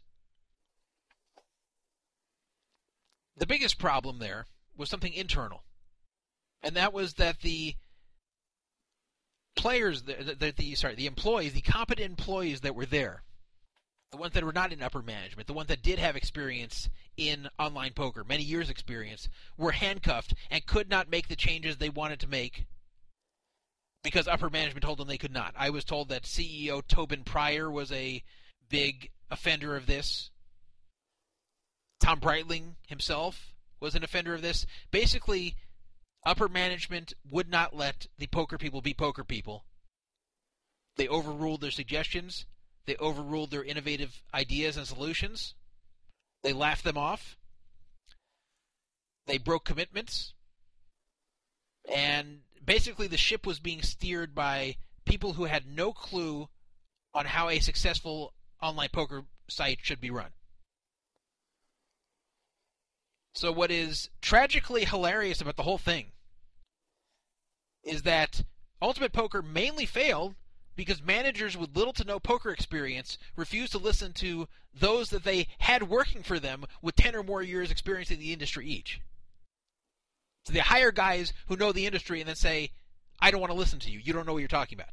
Like, why even hire them then? Why hire Terrence Chan to come work for you if you're not going to listen to Terrence Chan?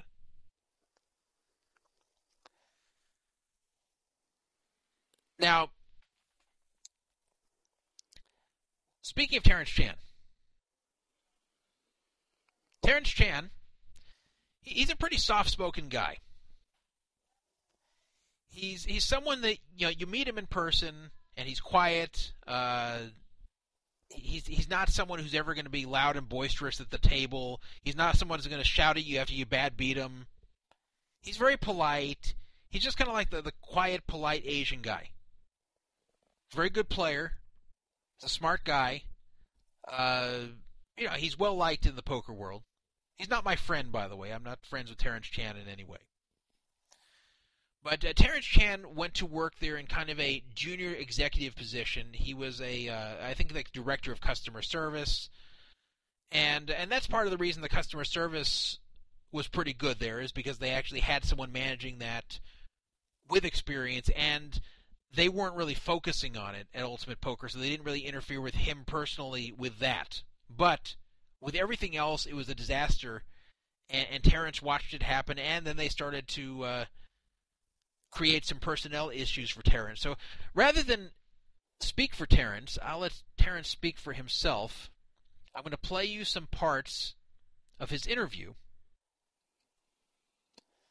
and I'll comment on each of these key parts. It's a 36-minute video he made after Ultimate Poker's closure was announced. He had already left the company back in July, so he didn't get fired. He quit back in July. But now he's commenting on it after its closing. Now, first, this is Terrence Chan talking about the criticism that William Reynolds and Randy Dorfman were levying upon Ultimate Poker. He kind of calls them out a little bit, which I didn't think was very fair, because I thought that these guys had good points with what they were saying. And even Terrence himself kind of admits that, as you'll hear.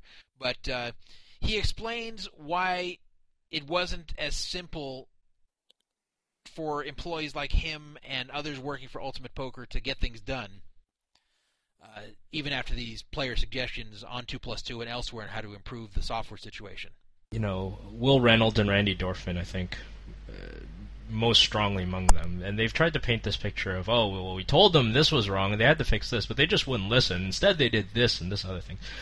And while I actually agree with the main points of guys like Randy and Will about what needed to be done, I don't think they were wrong. I think they were right.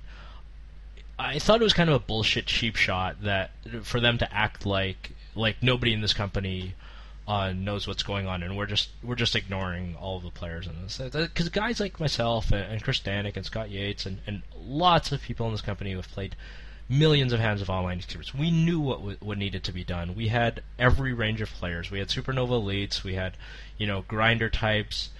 We had the amateur wannabe pros. We had the recreational players who didn't care. Like, we really had all of these people in the company because they wanted to work for the company. Whether they're back, when it comes to the serious players, most of them have been former pro poker players. But when it comes to the more recreational or amateur players, they maybe, whether they worked in accounting or compliance or in customer support or something else, they were people who played online poker, and we regularly sought those opinions across the board. What we lacked was the political pull, the ability, and the time and the technical resources to get all of these things done. And so I don't completely agree with Terrence here that it was the lack of resources, and you'll even hear Terrence kind of contradict himself later in the video that I'm going to play, where he explains more about why they weren't getting things done with implementing these suggestions. But the part where you really should listen, and where he does say something completely accurate, that they lacked the political pull. Now, they're not talking about actual politics, like they're not talking about political pull with Harry Reid or politicians in Nevada. He's talking about office politics. He's talking about that the people who are in the know, or were in the know at Ultimate Poker, such as himself, such as Chris Danik, such as Scott Yates, a.k.a. Scotty Y from, who once worked for PokerStars. In fact, all these guys worked for PokerStars at one point. He's saying here that they did not have the influence with upper management to get these ideas implemented, that upper management pretty much told them, you guys don't know what you're talking about, we're not letting you do what you need to do to make things better. Here is Terrence Chan talking about product development and why all these annoying bugs in Ultimate Poker, including easy things to fix, why this didn't get done, why there were so many suggestions on the Ultimate Poker thread on how to improve the software, and why they just didn't do it. Why didn't it happen? Development meetings as much as possible, because I knew that we weren't going to get anywhere because of that. And one of the things that kind of upset me is there was definitely a tendency towards getting excited about new and exciting things and features and developments, as opposed to trying to capture market share that we didn't have, as opposed to holding on to the people who we did have and not doing the things that drive them away. Bugs drive people away tremendously, and I don't think we focused enough on that. We basically had one really great QA guy named Ali. So I'm not going to go into Ali, the great QA guy, but right there's your explanation. Upper management says, hey, we've got to keep developing new features, which is a joke because the whole piece of software was so lacking in features that they quote new features were things like waiting lists, which have existed since the 90s. So, I mean, their new features were a joke, but he's basically saying that they were obsessed with constantly bringing new features to the product or trying to change the product to appeal to people who aren't there yet, and not caring about what's wrong with the existing product and the things that are driving people away from the existing product. So people like Terrence Chandler saying, hey, before we look to try to capture new customers, let's fix the things that are driving away existing customers. Because if we don't have existing customers, then you're going to have zeros all the way down as far as who's in games. And when the new customers come, even if you have great features, there's going to be no one playing the games. So there's no point. We have customers at the moment. Let's fix these bugs. Let's fix these problems. Let's do what we need to do to keep the existing customers happy and then try to build on it. And upper management's like, no. Let the existing customers go. We'll put in these new features that'll bring new people to replace them. And you saw how that worked out. So that's the real reason. It wasn't that they lacked the technical resources. Now, sure, if they had unlimited software people working for them, yeah, I guess they could have done both. But they took the resources they had and chose to use it to develop new features rather than fix their own software. So they were happy to let the existing players leave. They thought they could just replace them with new people they'd attract. Not a very smart business model for an online poker site where you need players to attract players. And no one realized that here in upper management. Now, here's an interesting part of the video where Terrence talks about the salaries there. Because you might ask, why didn't they have more software engineers working for them? Why didn't they have more software people? Why couldn't they afford to do this? They could afford $25 million for this software company. Were they really that broke? Were they really that cash-strapped? Terrence says no. Terrence says that they were just spending incredibly inefficiently.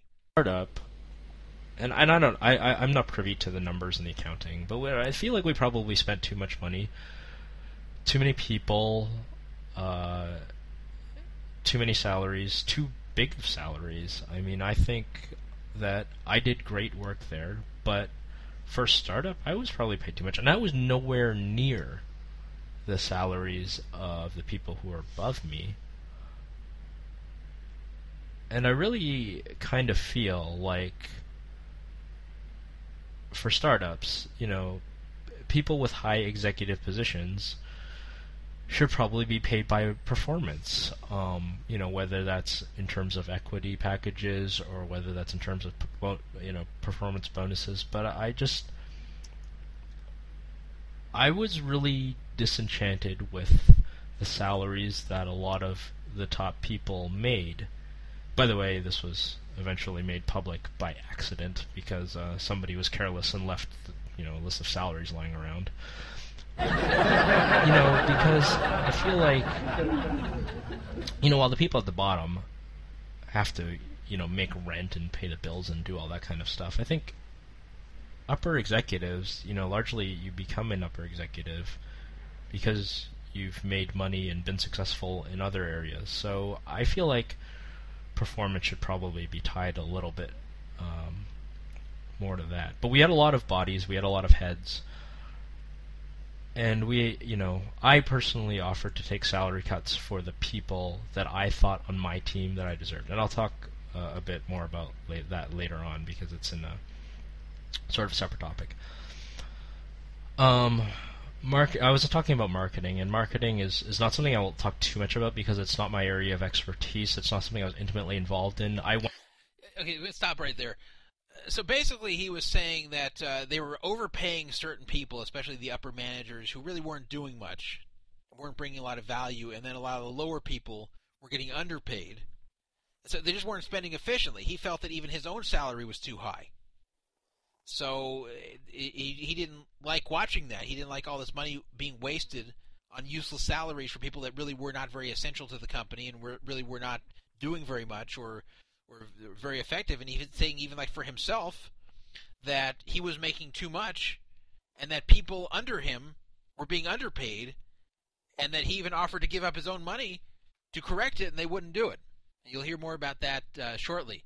But you'll hear in a few seconds he talks about ideas getting shot down and the corporate culture that existed there, and how the managers were contributing to the company, the ones making all the money, where they were in the whole process and what they contributed to Ultimate Gaming. Went to a lot of the meetings, but mostly I kind of listened. Once in a while I might contribute an idea that might be unique for poker players.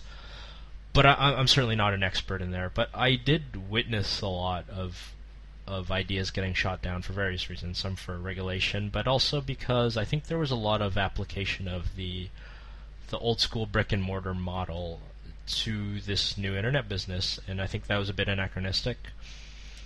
And I'm talking about everything here. I'm talking about poker room promotions, casino promotions, advertising, social media, branding, like literally everything was influenced, to say the least, by station casinos and the top brass there who they had an old school approach. Station casinos have been very successful in Las Vegas with their 17 Vegas locations. They're a great locals joint.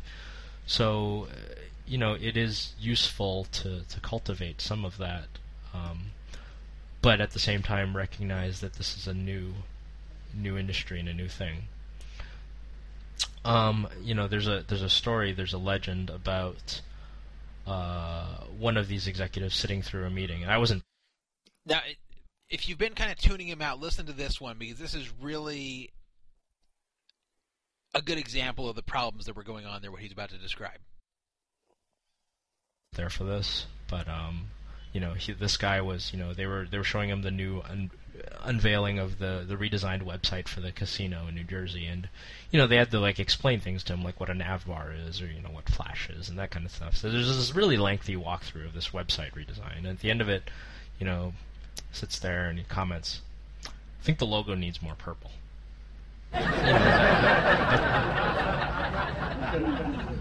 It's sort of like the crazy thing that was part of our culture, that somebody could sort of sit through an hour and say, well, you've clearly put a lot of thought into this, but it needs more purple. This is the kind of stuff, I don't mean to come off as someone who feels that all your employees should just run around it and do kind of whatever, because it's certainly not the case. You have to have guidance, and you have to show people where it's not, where they might be failing. But I think it's sort of, to some extent, like, if you back a poker player, to use an example that most people reading this will understand. If you back a poker player, you're not necessarily going to agree with every decision they made on every hand, right? So, they might come to you on a break and tell you, they played this hand this way, and you might say, no, I wouldn't have played it that way. But in general, you wouldn't want to kind of swoop in and change the hands that they're playing, just interrupt them mid, even if such a thing were allowed in poker. You wouldn't want to interrupt them on the turn and say no, actually we're going to raise instead of fold here. Because they have an overall global strategy, and if you're willing to back this person, much as if you're willing to hire an employee and keep an employee, you are implicitly trusting them to make good decisions overall. And so when you just kind of pull and prod needless things like, oh, well, I think your cutoff here should be 10-8 suited instead of 9-7 suited, that's unnecessary. It's unhealthy. So, overall, one of the big problems of the company is that most people weren't able to do what they needed to do. And this is the kind of stuff that a lot of people in this company had to deal with. For my part, I was... So, he's basically saying there's a big micromanaging problem. They were out of touch and micromanaging, which is a terrible combination. That's what he's trying to say. They have idiots at the top that have no clue about online poker, that when asked for feedback say, oh, I think the logo needs more purple. So they can't give any kind of intelligent feedback. These are not managers who are in touch with the project. There's managers who know everything about what's going on and just aren't the ones physically doing the work. But they know exactly what needs to be done, and you show them what they've done, and then they'll give you good guidance and say, okay, well, go back and change this and this, and you'll actually do the work. That's a good manager. A lousy manager is someone who has no clue about what needs to be done, about what is good, what is bad, about the product that you're working on, about the requirements, about the customers that will be using the product, and then try to manage anyway. So it's a combination of both an out-of-touch management team and a management team that micromanaged too much and wouldn't even put the faith in those that did know. So you can imagine how unhappy everyone was working at Ultimate Poker, watching it get deader and deader, watching the site become a ghost town, and watching every idea they had to try to get it out of that state being shot down. Now here's where Terrence talks about how they did not keep to their commitments and promises to certain employees, including ones working under Terrence, and how they were really, really spending inefficiently while screwing people who had worked really hard and done great things for the company. Failure. We failed to hang on to a lot of good people, and we failed to reward a lot of good people. There were false promises, promises that were never kept about salary reviews, performance reviews. And a lot of what frustrated me was a lot of the people that this affected were people who were willing to come in the door at the low price. So back when a lot of people were really bullish on Ultimate Poker, they said, or online poker in Nevada, or regulated online poker in the U.S. in general, they came in and said, hey, I want to be a part of this. I'll come in at a low salary. So people were coming in at high 20, like low 30K a year, low 40K a year, these kinds of salaries that were a lot less than they had made in their previous job because they wanted to be a part of something. And then So look at that. People came in to work at Ultimate Poker, and I wonder what they would have offered me if I went to go work there, but people came in and took fairly meaningful jobs, not management jobs, but fairly meaningful jobs, and got paid $28,000 to $40,000 a year. Which is not very much, obviously, especially to have some kind of skilled job. It's not like they're getting paid that to flip burgers at McDonald's. They're getting paid that to work at an online poker company in some sort of position that's important. So Terrence is already unhappy watching people under him work for these peanuts while he's getting paid a ton of money. But these people were brought on basically being told, hey, hang with us and your salary will go way up. This is where you're starting, but it'll go up from there. Don't worry. So listen to what happened. Makes a lot of sense, and I'm guilty of giving this promise as well because I saw it happen at Stars. Because at Stars, I hired people for $5 an hour who now make well into the solid six figures. 10 years later. So I did sell this dream because I believed in it. Obviously you never put it that way that you can go from making minimum wage to hundreds of thousands a year. But just putting the idea out there. But there were people who took low salaries and performed really, really, really well. And they were never compensated for it, which definitely frustrated me. There would be people who I legitimately thought probably deserved 80, 90, or 100 a year. They were being paid like 40, and then they would get a raise to like 45. And then, HR or senior management would say, well, it's just not reasonable to give them a raise to 70 or 80 because that messes up the structure. And I said, well, are they worth that much? And they said, yeah, they probably are, but they'll get there eventually.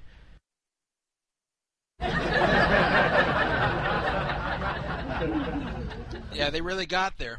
They'll get there eventually. This is a lot of corporate BS. Let me tell you how raise pools work, in case you're not familiar. A lot of you who work in large corporations are very familiar with this. But if you're part of a large company, when it comes time to decide upon raises once a year, they have a big pool of money that is for everyone's raises combined. And once they have that pool of money, they divvy it up among all the employees, and once that raise pool money is gone, then that's it. So they can't give any one employee too much of a raise, or otherwise there's not enough left in the raise pool for everyone else. That's how large corporations work, and it can be a problem when you need to reward someone for good performance. Some of the best performers, you want to give them a big raise. You can't because of this raise pool thing. So you try to give your own employee a big raise, and your boss above you says, no, you can't do that, because you're giving this guy already a 10% raise. That's the most we could possibly give. So even if the guy deserves a 20% raise, a 50% raise, a 100% raise, you can't do it because it's out of the raise pool. And yet at the same time, they don't have the same sort of restrictions on other expenditures in the company. The company can hire new people for whatever salary they want. That doesn't come out of the raise pool. They can spend money on marketing needlessly, or waste money that way. They can waste money on stupid promotional materials within the company, or stupid company retreats, or insert whatever you want here, and spend money on consultants at a ridiculous rate per hour.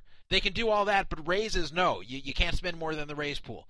So that's one problem working for a big company. I had that personally happen to me in the mid-1990s, where when I started working it was during a recession. Then we came out of the recession while I was with the company. Salaries went way up, and yet they couldn't catch your salary up with the industry standard at that point because of this raise pool BS. So I had people coming out of college, directly out of college, 22-year-olds who were making more than me, to work in a lower position than me because they were new hires and they weren't out of the raise pool, where they couldn't raise my salary above that. So guess what I did? I left. That was the only solution.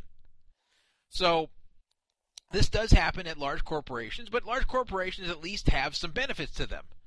Large corporations are stable. You're unlikely to find the company just out of business one day. So you have the stability. Large corporations tend to have better benefits, more vacation days, more paid holidays, a better sick leave policy. So you have the stability working for the large corporations, but you have no flexibility. The good thing about startups is that they have flexibility. If someone's doing a really good job and they deserve double the salary they're making, they can get paid that. Startups sometimes become very, very successful very quickly because they are not hindered by the bureaucracy of large corporations. So Ultimate Gaming was supposed to act as a startup, even though it wasn't a startup. It was a startup within Station Casinos, but it was supposed to act as a startup. But unfortunately, because it was operating under the umbrella of Station Casinos, it combined the worst features of a startup and a large corporation. They had the bureaucracy of a large corporation and the instability of a startup. Not a good combo, and that's what was happening here. And that's why the people working under Terrence, who came in there working for peanuts and worked their asses off and did like $100K worth of work for $28K, Terrence is like, hey, let's kick their salary way up now. They've demonstrated they can do a great job and they've been very important here. And they said, no, we can't raise them that much. It'll mess up the whole structure of salaries. No. We can only raise them 10%, and that's it. Sorry. Yeah, I admit the guy's worth $80K, but we're going to pay him $45K because he's currently making $40, and if we raise him from $40 to $80, that'd be a 100% raise, and that's too much. We can't give a 100% raise out of the raise pool. See, you can't do that in a startup. People get pissed off and they leave. But I think that was a lie. I think basically the people who were well compensated were the people who negotiated well at the beginning. People who got in at the beginning, to be perfectly honest, when the company had more money. Like I said, they paid me a pretty high salary, and they paid my replacement probably, I don't know, a third of that, for doing pretty much the same job. So that frustrates me. And at the same time, we spent a bunch of money on advertising and external consultants. The consultants in particular, they spent obscene amounts of money, amounts that make me ill, because I knew that a lot of these top contributors were being underpaid. Whether it was marketing consulting companies or technology consulting, it was very frustrating to see, to hear about the bills that these companies are charging, and at the same time know that we can't throw an extra $10,000 at somebody that the entire company thinks is a superstar. What Terrence is describing here is a problem in corporate America in general, but again should not have been happening at a startup. A startup should be immune to these problems because they shouldn't be operating like a large corporation. But it's what's known as the consultant problem. And I noticed this, again, going back to the mid-'90s when I first worked a corporate job. I was not getting paid very much because I was out of college. I got a master's degree, but I wasn't directly out with a bachelor's degree. But it was my first real full-time post-college job. I wasn't paid that well. And when I found out what the consultants were making, who were basically doing the same job as me, I couldn't believe it. They got paid many times what I was being paid. And many times what even more experienced people than me were getting paid. The consultants were making bank, and the regular employees were not. And I asked my boss about that. I said, what's with this consultant thing? Why do you have this consultant here? And he said, well, we originally hired this consultant because we needed to bring someone really quickly to finish this project who was competent to do it, and we couldn't go through the long hiring process, so the consultant you can hire right away, so we hired him then. He did a good job, so we left him on the team. I go, well, okay, yeah, sure, but you should tell him either transition to become a regular employee at regular salary, or we got to let you go. You can't just keep him on as a consultant. He's like, yeah, I know, but it's too much trouble, and he probably wouldn't want to stay under those circumstances, and everything is working out well here with the team. We don't want to disrupt it, blah, blah, blah. And, he said this because it wasn't his own money he's spending. It was a very large company's money. They were willing to pay this consultant this much money. He's already on the team. He's already established himself. So now this guy's got a super high-paying job who's actually making more than his boss, by far. Making more by far than anybody else in the office. And this wasn't just this one office, this one job. This happens all over corporate America. And the reason these consultants get in the door is because basically these companies are lazy. The companies say, hey, rather than going through the difficult interview process and trying to pick the right guy for the job and going through the whole HR process and trying to bring in an employee, and what if we don't need this guy after the job is done and then we have to worry about firing him? Let's just hire this consultant who we know can do the job, already has a good track record. We can just hire him and fire him when we want. And yeah, he's a little more money, but we're only going to have him on the short term, which sounds good in theory, but the problem is often these consultants just stay and stay and stay and stay for the reasons I explained. Or in Ultimate Poker's case, they hire these consulting companies to do jobs that they could have hired many, many employees to do and probably do a lot better. So, they need to understand the Nevada online poker market. So they go, okay, well, let's look at a firm that specializes in that. Okay, we found one. Okay, so they hire this marketing consultant firm who charges a fortune, pays them, and the company comes back, duh. We found out that the market's not as big as you thought it was. But if you have a free roll on Sunday, you may get some more of the market. And here's our bill for finding that out. Here's our bill. And then you look at the bill, and you get the bad news that the bill is $1 million. Yeah, so I don't know what they paid these consultant firms, but Terrence said it made him ill. It made him ill to see these bills from the consultant firms, the consultancy firms. And I believe it. I believe Ultimate Poker wasted huge sums of money on companies that did them very little good. Technology consultants, marketing consultants, when it all came down to it, they did very little. They came back with some BS report, and that was it. And it bottom line didn't help the company much. Where for that same money, they could have either hired a ton of new people or paid the existing people who deserved it a lot more and made them even more dedicated. Instead, the people just got pissed that their commitments weren't kept and they left. So he's thinking, hey, why can't all this money being spent on these useless consultants be paid to keep very dedicated employees that everyone agrees have done a great job? What happens when you don't do that? Well, those employees leave, and that's what happened. So Terrence was so frustrated watching this occur. If we had a failing in this company, it was not a failure to invest in technology. I think that's just a symptom. It was a failure to invest in the people. And a lot of these people were truly invested in the company. There were a lot of people who started, like I said, myself included, who were wide-eyed and super excited to be on this frontier, who were just as passionate about poker as me, if not more, and really, really wanted to be a part of this, and really wanted to be something, and tried their asses off. And at the same time, there were people... So, I understand that, because it seems like a dream job. If you're an online poker player for many years, and then you see that the shady industry of online poker that was operating illegally in the U.S. now becomes legal for certain sites who follow the regulatory procedures and get licensed. And you can be part of this brave new world of legalized online poker. You can use your experience in the industry all these years to now be part of a legal emerging industry. It's like a dream job. It would have been for me too. I don't even want a job, and I would have loved this job. At least until I would have run into these situations. But, in theory, I would have loved a job like this. I understand why Terrence was excited. I understand why the people working for Terrence were excited. They thought they were going to come in and create something great together with their cumulative knowledge of the industry. And instead, they were screwed salary-wise, and they were screwed respect-wise in the workplace, where basically their ideas were all shot down. That's all I'm going to play of Terrence Chan. If you want to see more, just go to YouTube and type in Ultimate Poker Post-Mortem.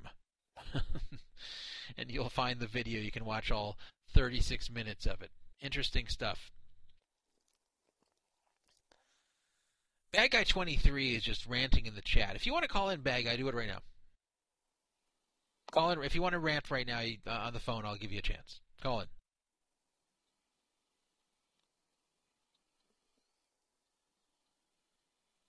People in the chat room are already pissed off that I spent too long in this topic, but I thought it was important. And the reason it's important is because this is what not to do. We're either going to have success in the industry or we're not. Or let me finish one thing, not about Terrence Chan, but about why didn't they wait until California legalized online poker, which will probably happen about a year from now. It'll probably be legalized before a year from now, but it probably won't be available to play until like early 2016 is my guess. So why not wait for that? Why not go for the California prize? Why not partner with some Indian tribe in California and give it another shot? They've already got the software. They've already got the structure. They've got everything. They think, why not just tough it out in Nevada and come back to California? The reason is, number one, Station Casinos doesn't want to throw any more money into this. They're done. They said, you've wasted enough. You've wasted tens of millions of dollars on this. I don't know how much they wasted. I'm guessing probably around 40, 50 million probably got wasted on this whole thing. So they probably don't want to waste any more money. They don't want to take any more chances. They're just done with this project. They're just done. Number two, I think they're wise not to wait for this because I don't think, even in California, I don't think the market's big enough to support a whole lot of successful rooms. I think there's going to be a few successful rooms, and that's it. Maybe 2, maybe 3 in California. That's all I think the market can support in California. Even a big state like California, I think there's going to be a few dominant rooms, and that's it.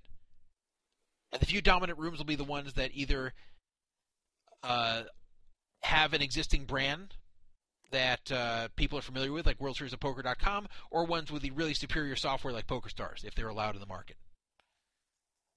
But, you get some small Indian tribe, you associate Ultimate Poker with it. There's no way people are going to want to play that.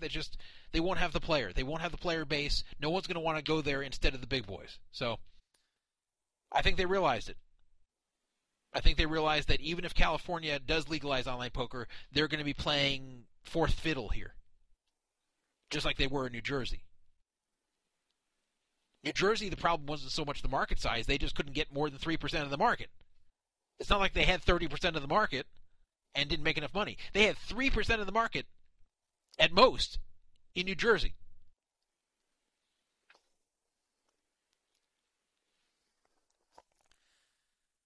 So that's why they gave. That's why they gave up. 775-FRAUD-55, 775-372-8355 is the number. Let's see if I got any text messages here.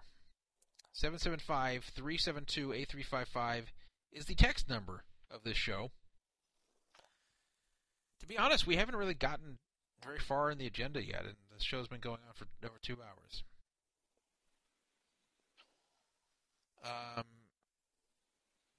I see Raw Wolf is trying to call in and talk about gold and silver again. I don't really see how that fits into this show.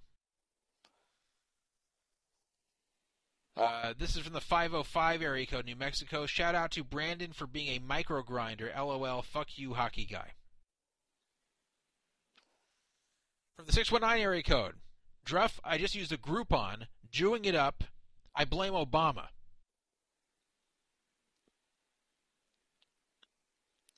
This is from yesterday when the show was supposed to be. Geez, Druff, is there a show tonight? Well, you found that out. There was not. This is also from yesterday, from the 586 area code. I hate it when my ass hairs start to grow back in after shaving.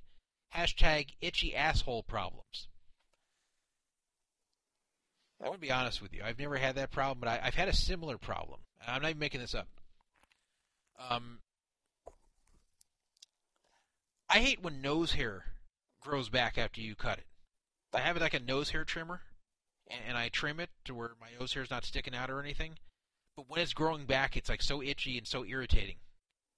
It's like, it kind of feels like you need to pick your nose, but then when you try, it doesn't help. It's like a constant itch in your nose.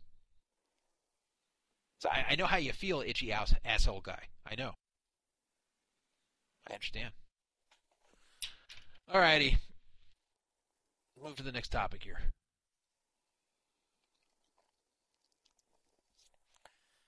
Daniel Coleman, the limousine liberal, has been lashing out at Phil Hellmuth. This is what he said. This is his latest rant. Daniel Coleman always has to bash something. Always has to go on about things in poker that he feels are wrong, but not the way I do. But like the guy bashes poker, that it's not a wholesome activity, it's not healthy. We should be doing other things that are more important with our lives. People lose too much money in poker they can't afford to. In the meantime, the guy makes millions for playing poker. In the meantime, the guy's like 23, 24 years old with many millions to his name, living in Costa Rica because people couldn't afford to lose money to him, but he was happy to take it. Anyway, this is what he had to say about Phil Hellmuth.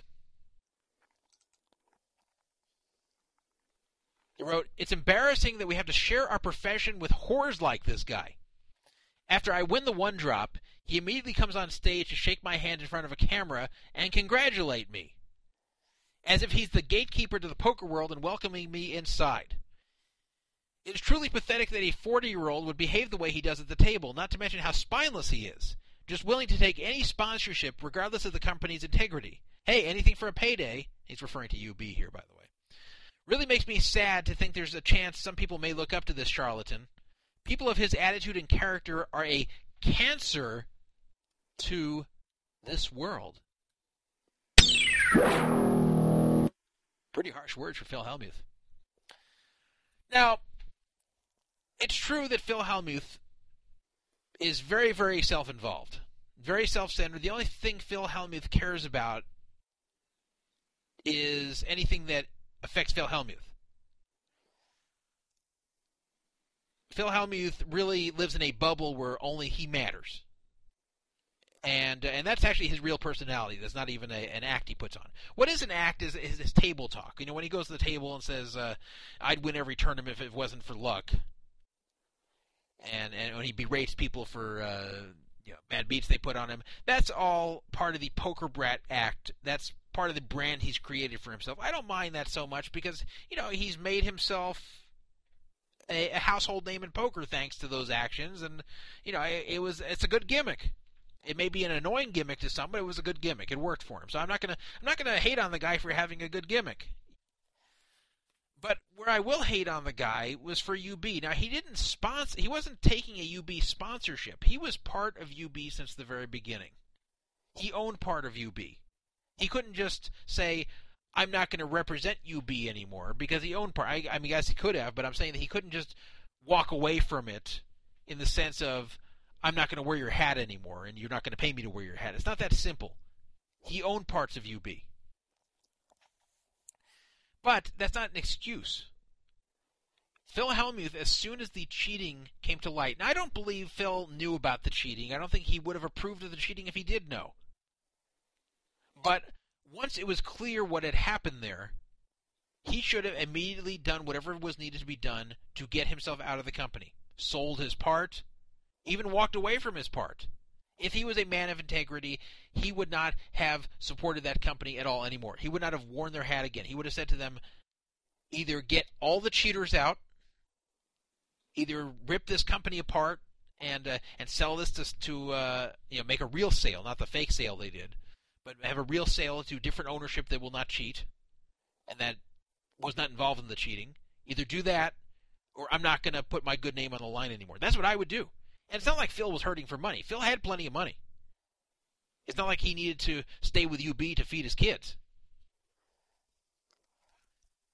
What Phil did with UB, the way he rationalized this to himself, is Phil Hellmuth is not a villain. Phil Hellmuth is not an evil guy. Russ Hamilton was an evil guy. Russ Hamilton knowingly cheated people, knew he was, and was proud of it. Russ Hamilton would cheat anyone if he could. Russ Hamilton would cheat his own grandmother if she was still alive. Russ Hamilton was happy to be a cheater. He didn't feel guilty. Phil Hellmuth is not the same. Phil Hellmuth would not have approved of the cheating. Phil Hellmuth did not know about the cheating. Phil Hellmuth, however, found out about the cheating, and he didn't have enough ethics to take action of some sort to disassociate himself with the site that had done the cheating. He decided that closing his eyes will insulate him from the problem. If he doesn't look into it, well then it's okay because he can legitimately say he didn't know. Just like Joe Seebach, Phil Hellmuth showed a shocking lack of curiosity about the situation. Here he was promoting UB all over the place before and after the scandal, and he didn't care to look into what was really going on, even though you had people like Scott Bell and Haley Hintz doing incredible work, ripping apart the whole thing and showing who was really guilty and what was going on, and Phil himself could have provided a lot of insight that even those two didn't have, and Phil didn't want to hear it. He didn't want to know about it. He didn't want any of the details. Phil felt that by closing his eyes and by ignoring it, by not speaking on the scandal positively or negatively, by just keeping his mouth closed and keeping his eyes closed, that it somehow separates him from it. That he can say, I had nothing to do with this, and be honest about it. He can look in the mirror the night before going to sleep and say, hey, I didn't cheat, I didn't know about the cheating, I still don't know about the cheating. If there was cheating, I don't approve of it, and they tell me the cheating's done.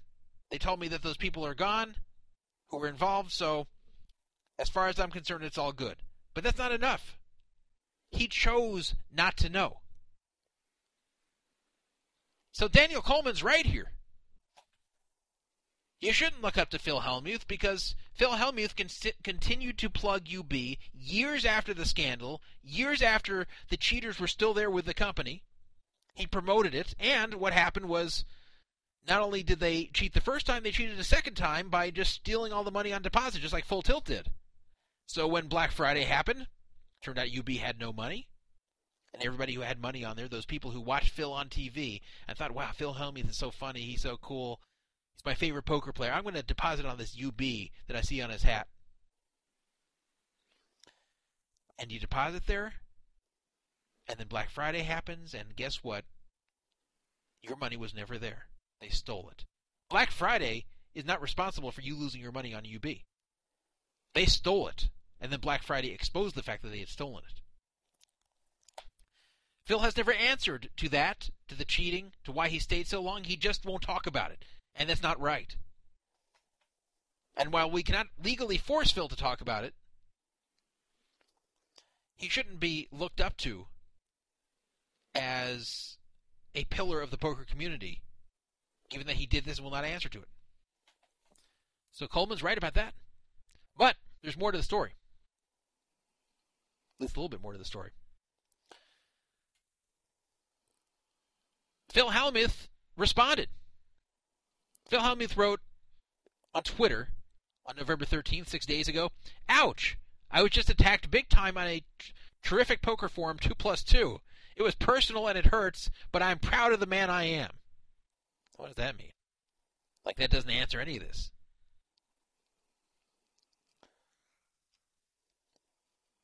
Phil Hellmuth also said that he believes 99% of all poker players love him, and he couldn't recall a time when he ever called out another player on a public forum. Yeah, that's not what he does. He should call out more people. He should call out the people involved with UB. But despite this pretty outrageous statement back from Phil, Daniel did not keep firing for whatever reason. Daniel said, "Maybe a bit too harsh, not exactly a cancer to society, but definitely doesn't do us any good when people like him shamelessly self-promote and try to sell themselves to you. Listened to 5 minutes of that podcast, and it got me upset listening to him prop himself up, and the interviewer was definitely feeding the ball to him. It brought back the bitter taste I had in my mouth when he came up on the stage after the one-drop win and actually said, 'Congratulations, welcome to the poker world, kid.'" That's funny. I can only picture Phil doing that. You know, I have a good Phil Hellmuth story, actually, where after he had won, I think, his 9th bracelet, he was walking around the Bellagio aimlessly that night just so people would see him and say, "Hey, Phil, congratulations." He had no reason to be walking around, but he walked around laps on the Bellagio just so people would see him and say congratulations. I'm not even kidding. He really did that. I watched it happen. "Congratulations, welcome to the poker world, kid." So he goes on to write, "Never met him apart from that, but I'm sure he's an overall nice guy, just not really a fan of how he conducts himself. I understand I came off poorly attacking Phil in the way I did, but let's agree that I was harsh and over the top and didn't do myself any favors. I'm happy to have a dive taken in my almighty 2+2 street cred as long as we can focus on some parts of the discussion on Phil's overall behavior and his representing of UB. The media has rewarded him for his antics where he's always belittling the other players and constantly talking about how great he is. I am sure this has had a positive effect on his bank account, but I'm not willing to go over and cheer him as a savvy businessman for it. If you're going to profit off being a classless, whiny brat, there should be some repercussions, such as people calling a spade and telling it like it is, with the hopes of putting enough pressure on a person to change their ways without isolating them further." You know, I don't agree with that part. If the market wants to see it, if the public wants to see him act that way, then, you know, as long as he's not harming anyone too much, then fine. You know, if he just wants to berate them on TV saying they're a donkey, big deal. Big deal. It's not like he's punching people out. It's not like he's insulting people's mothers or their girlfriends. He's just, you know, saying, "You played this hand stupidly, I'm great, you suck." I mean, it's not a big deal. That's part of poker. He said, "As for his time at UB, if I was him, I don't know how I could live with myself after being the face of a company whose owners were super using and stole millions from players, and then shutting down and not paying its users. I would love to have him come on 2+2 and answer questions about everything." That's what he should focus on. Forget this, how Phil acts at the table. That's, you know, that debate's old and played out and nobody cares. It's the big thing is here, the indefensible thing is the UB part. Now, an interesting third part to this story now. An interesting third part. There were some Phil Hellmuth defenders in the 2+2 thread saying, hey, maybe, if you're going to be criticizing Phil Hellmuth so much, maybe we should look into your life, Daniel Coleman, and see if there's something that you are not very proud of. So Coleman, I guess, assumed that this person who posted that probably knew about his secret. Daniel Coleman has a secret. Or he had a secret. It's not a secret anymore. Daniel Coleman was once a multi-accounter.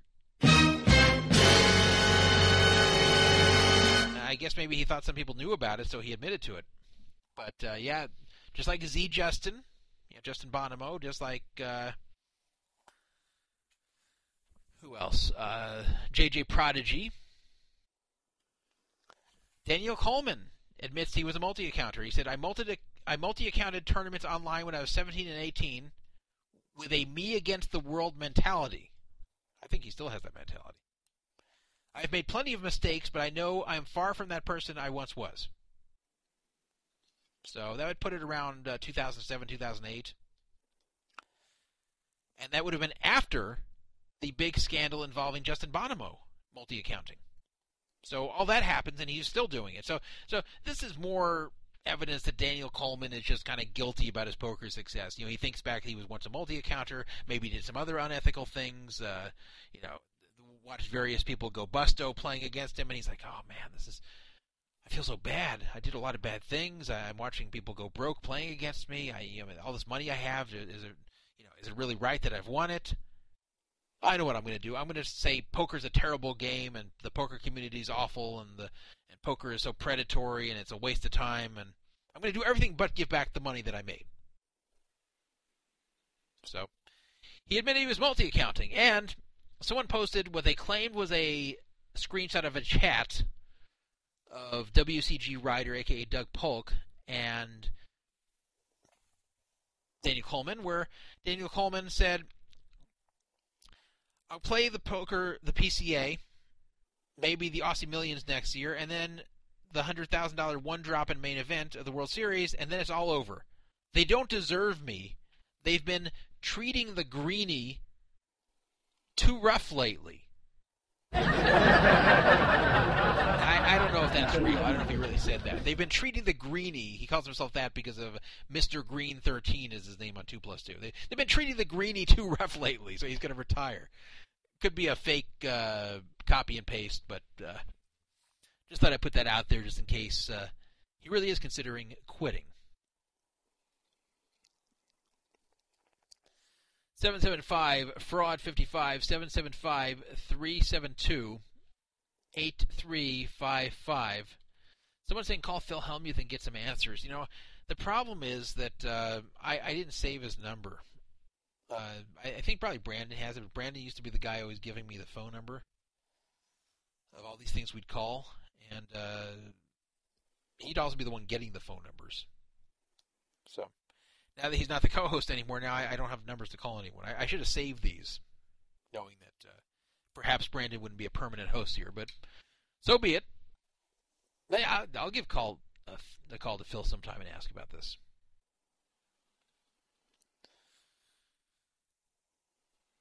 Let's talk about Ron Paul a bit. I don't want to spend too long on this topic, especially because it's show's been going for a while. But Ron Paul once ran for president. More than once ran for president. He made some statements that were pro-online gambling.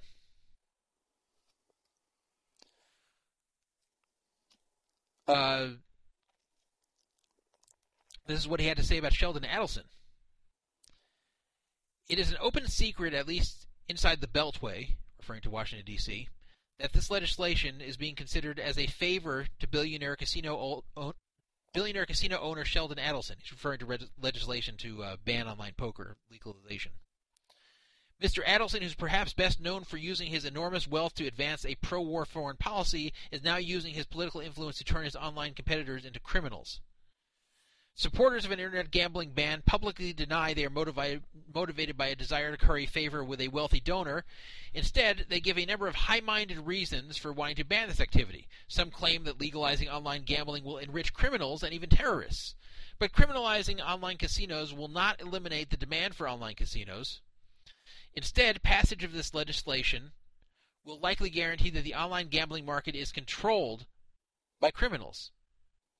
Thus, it is those who support outlawing online gambling who may be aiding criminals and terrorists. That's a great point. He's saying the online gaming is going to keep continuing, either illegally or legally. So if you really don't want the terrorists to get money, if you really don't want the criminals to get money, then support regulation of online poker.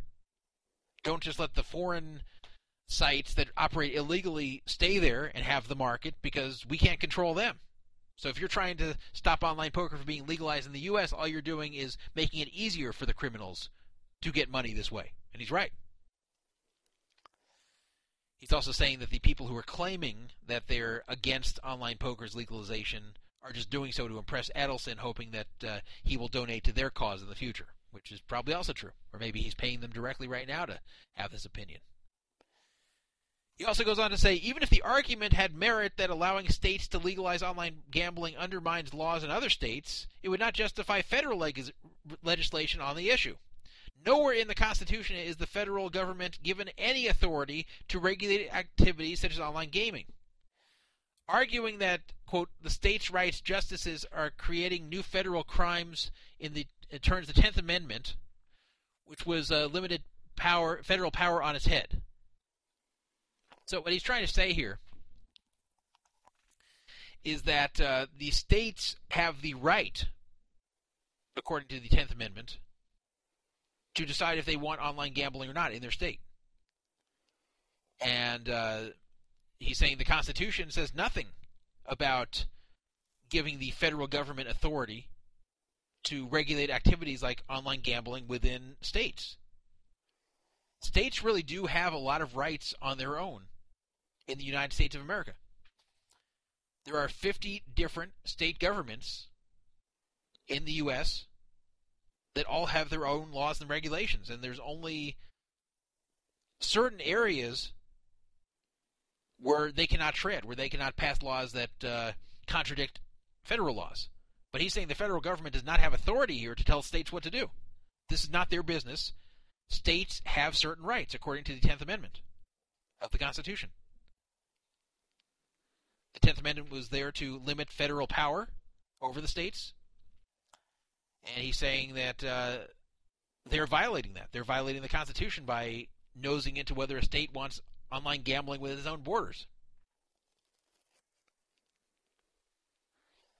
So, good for Ron Paul, calling out Sheldon Adelson, calling out the opponents of online gambling, pointing out the hypocrisy and nonsensical arguments that they are presenting. He also said the proposed ban on internet gambling is a blatantly unconstitutional infringement on our liberties that will likely expand the surveillance state. Worst of all, it is being done for the benefit of one powerful billionaire. Anyone who thinks banning online gambling will not diminish our freedoms while enriching criminals is making a losing bet.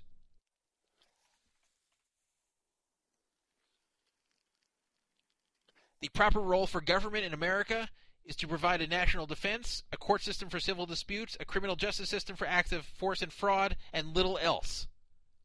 So he's saying, hands off, federal government, you're overstepping your bounds. I agree.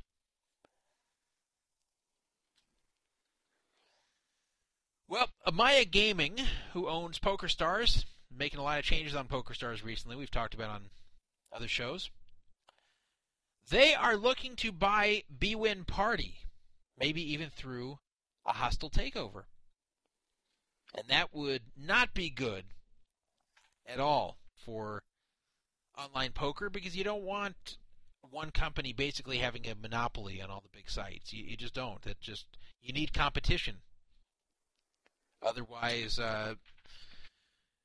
just like any situation where there's a monopoly, the consumer loses out.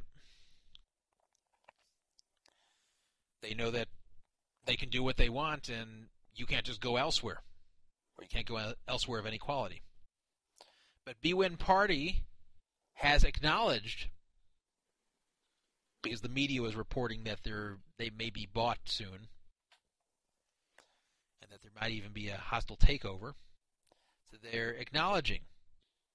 This was the brief that they put out, bwin Party, who of course owns Party Poker. The subject of the brief is called media speculation.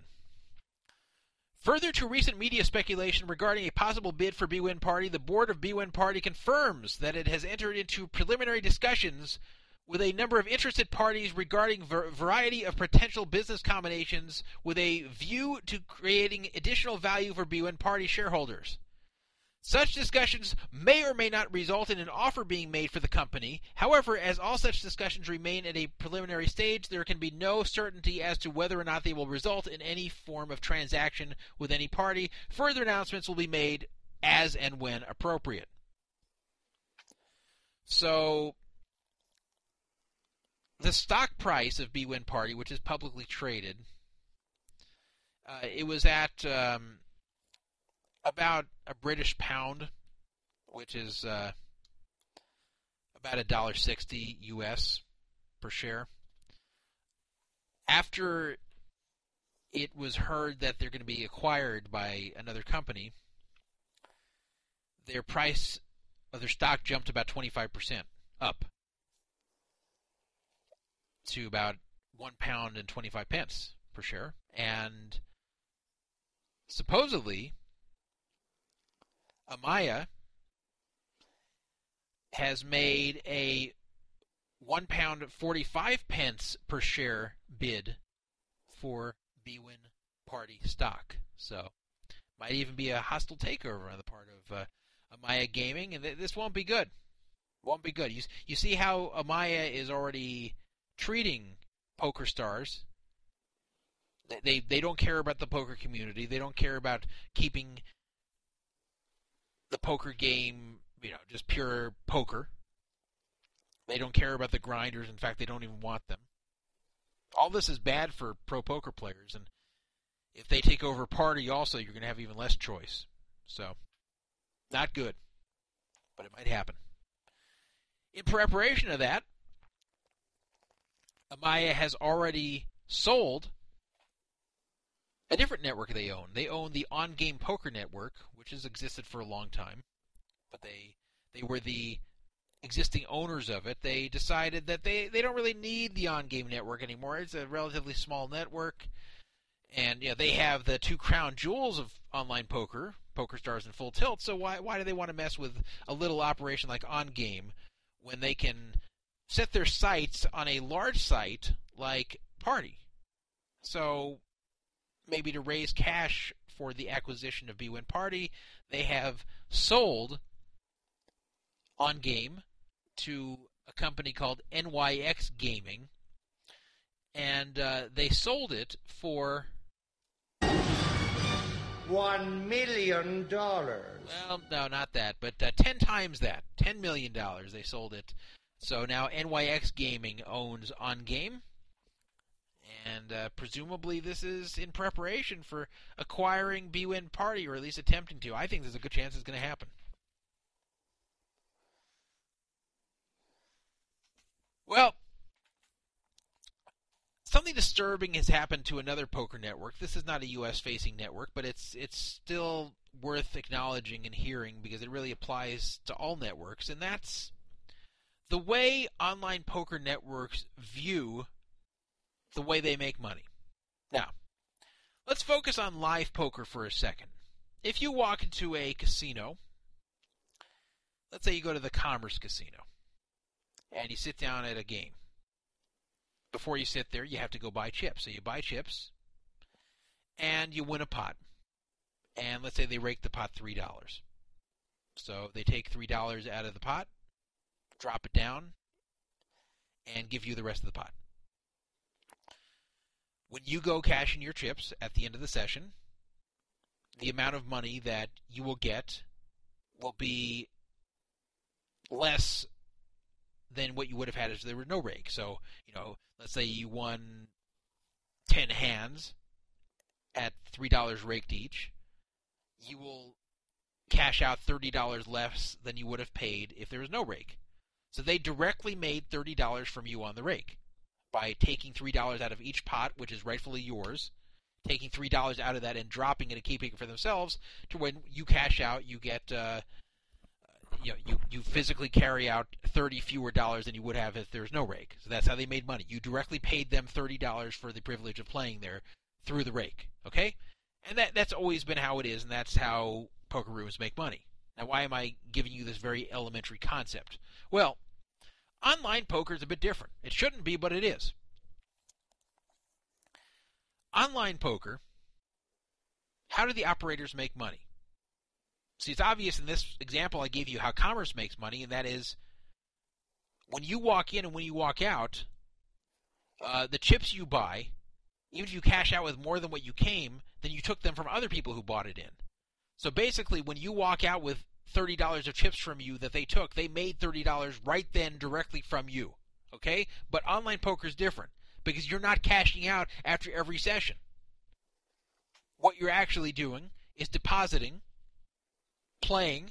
When you've gotten your account to a point when you think you don't need that much money online anymore, then you cash out, then they have to send you the money, and that's how you make money. But you don't cash out until you feel you get to that point. And maybe, in fact, you'll never get to that point. Maybe you'll never quite get to where you feel comfortable cashing out, and then you'll lose the rest, and you'll never cash out. But let me bring up an example. Let's say you have a bunch of winning players on the site. And let's say, hypothetically, every single fish leaves. So it's you and, say, 200 other winning players on the poker site. That's all whoever comes on there anymore. Just you and 200 other winning players. None of you have deposited any time recently. All of you have a lot of money in your account. So you have plenty of your money in your account. You're not going to deposit. There's no more fish to deposit, just the 200 of you. So you decide to play each other. And you keep playing and playing and playing each other. And, sometimes you win, sometimes you lose. There's no more fish in the game. It's pretty much just who runs the best. And they're raking, of course, the normal amount. But how much is the poker site making in this circumstance? Let's say this goes on for 3 months. In those 3 months, how much has the poker site made? You may say, well, how do I know that? I don't know how much they've raked. I don't know how much you've played. I don't know how many raked hands there are, how much they charge. That's not true. I know exactly how much money they've made during those 3 months when it's just 200 pros playing each other who have a lot of money already on the site and have not deposited. They have made exactly 0.0. And you say, whoa, that's not true.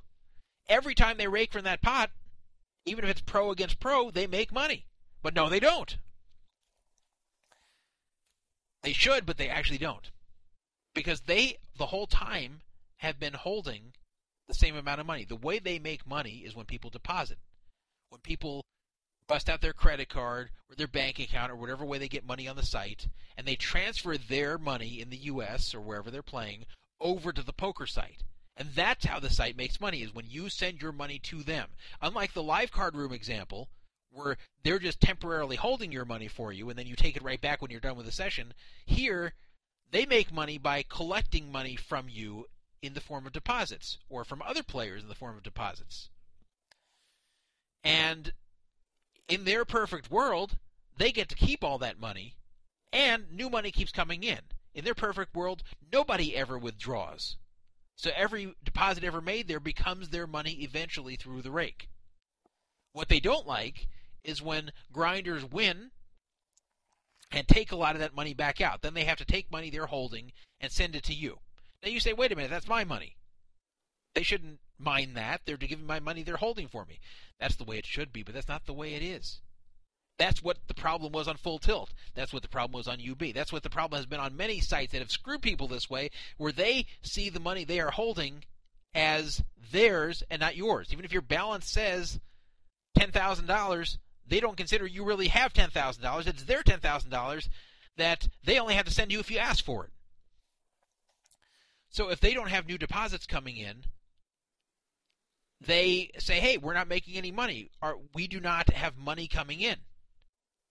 Even if we could, if they're doing it right, what they would do is they would transfer money from the separate bank account holding player balances to the account for their company, for their profits, or for their operating expenses. So every time they rake $3 from you, they would transfer $3 from the player account to the operational account. But that's not how they do it. That's not how most sites do it. Most sites just keep it all together in one big account. When people ask for their money, then they send them out of that one big account, but they hope nobody ever asks for their money. Now, the reason I'm bringing all this up is that the iPoker network has decided that they are tired of grinders. Now, that's nothing new. But the iPoker network decided that they really only make money from deposits. That's really the only way that they make a profit, if people put money onto the site. And as far as the people who rake a ton, people who may rake hundreds of thousands of dollars, they don't really see those people as customers because those people aren't actually paying them the rake out of their own pocket. They're just paying them the rake out of money that they're already holding. So they don't really see these people as paying that money. And that's a very bad way to think. When I pay $3 of money out of a pot that is supposed to go to me, it doesn't matter if it's online or live or wherever, it should be my money going to you. I have just paid you $3 if you're operating that room. But they don't see it unless you actually take that $3 and transfer it from your own bank account to them, like the depositors do. So what the iPoker network has done is they have told Skins, and the Skins are the different sites that feed into the network. They said that starting 2015, they are going to use a new model to compensate the Skins for what they get for operating on their network. They're going to introduce a new system in January called source-based rake. What is source-based rake? That means we're really only giving you credit for rake that is collected from one of your players if it came from someone who deposited. If it came from a winning player who hasn't deposited in a long time, then we don't consider that real rake. Isn't that crazy? They're only compensating the sites if the rake comes from players who deposited. If it's from players who won from other players who deposited, then it's not considered real rake. And they're doing this to try to pressure these sites, these Skins, to bring depositing players in instead of winning players. They don't like the guy that puts on $500 and runs it up to $100,000 because all they make off him is $500. And in fact, they make less because they have to spend money processing his cash outs. They could lose money on that player. So they don't want that player. Even though he rightfully may have paid hundreds of thousands in rake, they don't see it that way. They should, but they don't. Why? Because when they're holding your money, they think it's theirs. And that's an awful way to see things. They should see themselves the same way the live poker rooms see themselves. Just because you can't cash out after every session doesn't mean that it changes that they're just simply holding your own money for you, and that every time they charge rake, they are transferring money from your wallet to theirs, basically. But they don't see it that way. They say, if you don't deposit new money on here, we don't want you. And not only don't we want you, we don't want any Skins that only bring players like you. So again, the assault on the poker grinder continues, but this time at the Skin level, where they're punishing operators that bring active players into their network if they're not depositing. So what they're basically saying here is, as soon as you deposit, that money is ours, not yours. And that's a very disturbing development. And that is exactly what caused the Full Tilt problem. That's exactly what caused the problem where Full Tilt spent all our money, stole all our money, because they figured that as long as they can cover the typical cash outs that come in, we'll never know the difference. So therefore it's their money to spend. And look what happened. 775-FRAUD-55, 775-372-8355.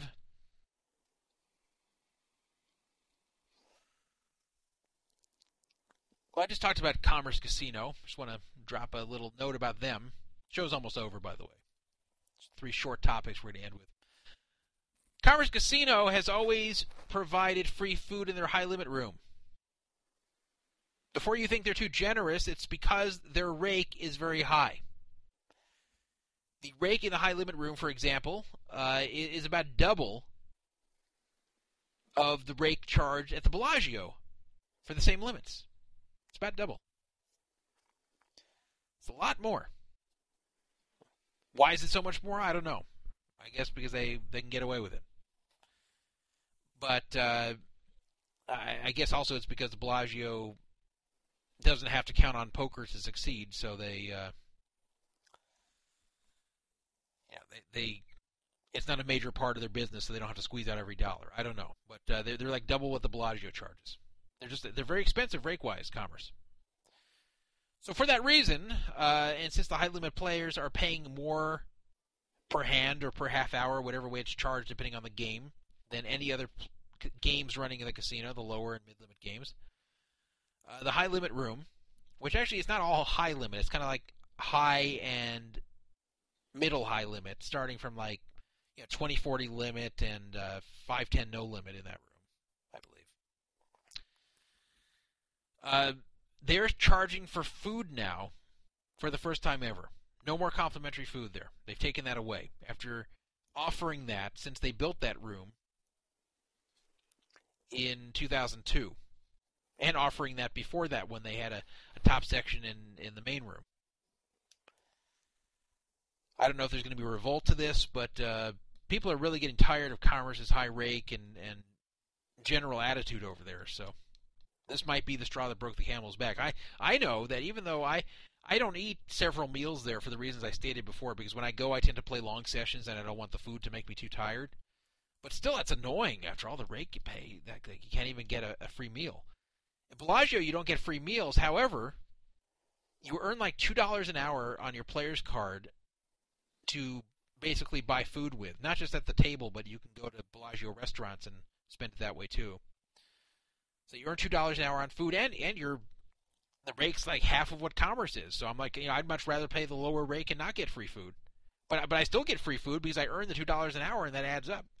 So much better situation to play live at Bellagio than Commerce. And to charge for the food and high limit after all this time, after all the rake these people pay, it's pretty obnoxious. And we'll see how it affects them. The room is definitely much less busy nowadays than it was before. And I have to think somewhat from the raising of the rake, and they also have this stupid jackpot where they drop for, which most people never see the money back from that. And at Commerce, in the games which are not a time charge, the rake games, including 40-80 Hold'em, they actually take $1 from the pot, even if there's no flop, which is really bad. Even all the online rooms don't do that. So no flop, you still pay $1. So I hope there's a revolt. They're getting too big for the britches over there.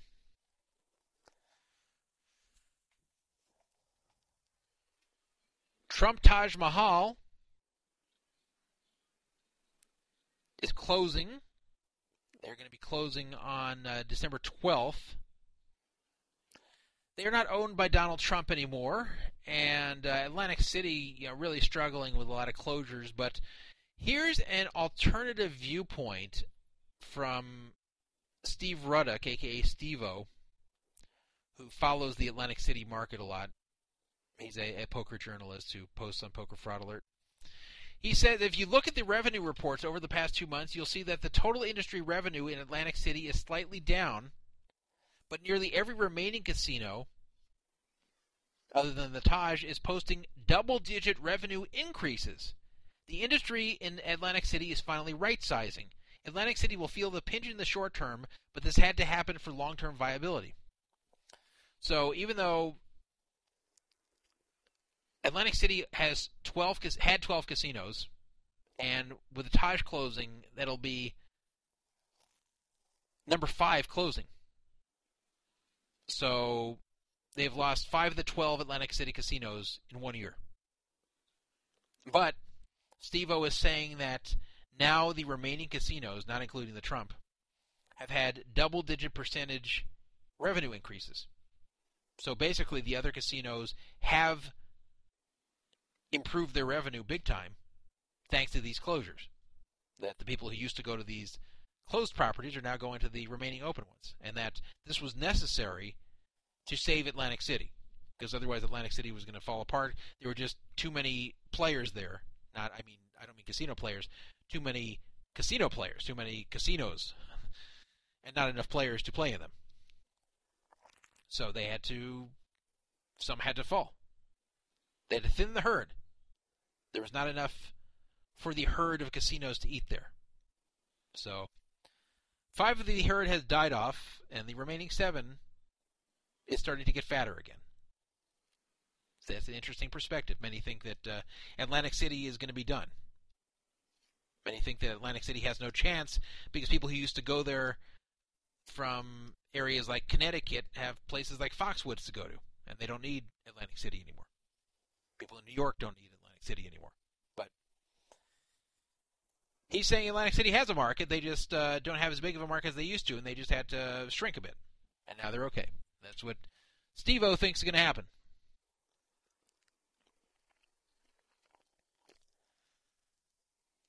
So, final topic here. Jose Canseco, famous baseball player who admitted he did roids.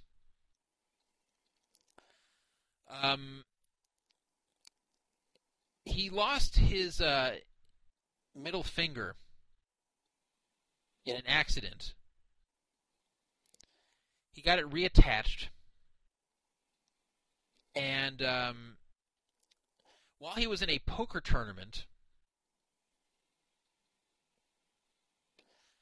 it fell off, supposedly. He was supposedly in a poker tournament, and the finger just came apart. And he claims someone has it on video, though the video has not surfaced. Now, the strangest part here is, what did he do with the finger? Did he run to the hospital and have it reattached? No. Jose Canseco tweeted 2 days ago, I'm not making this up, he tweeted, "I will soon put the finger that fell off in the poker tournament on eBay for sale." He's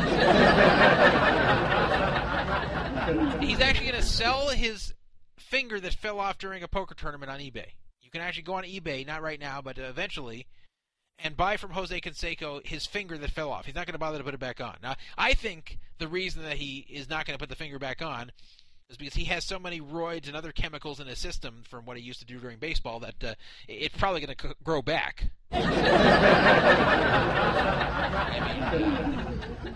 He probably has superhuman powers at this point to regenerate, given all the stuff he pumped into himself. So, Jose Canseco feels that he does not need his finger anymore. He's happy to put it on eBay. I bet you didn't expect that. I bet you didn't expect when you watched Jose Canseco hitting home runs for the Oakland A's back in the 80s and 90s that he would be selling his finger online after it falls off. Who would buy that? Do you think a baseball fan would want Jose Canseco's finger? Like people will pay millions of dollars for milestone baseballs, like record-breaking baseballs. But will they pay for his finger?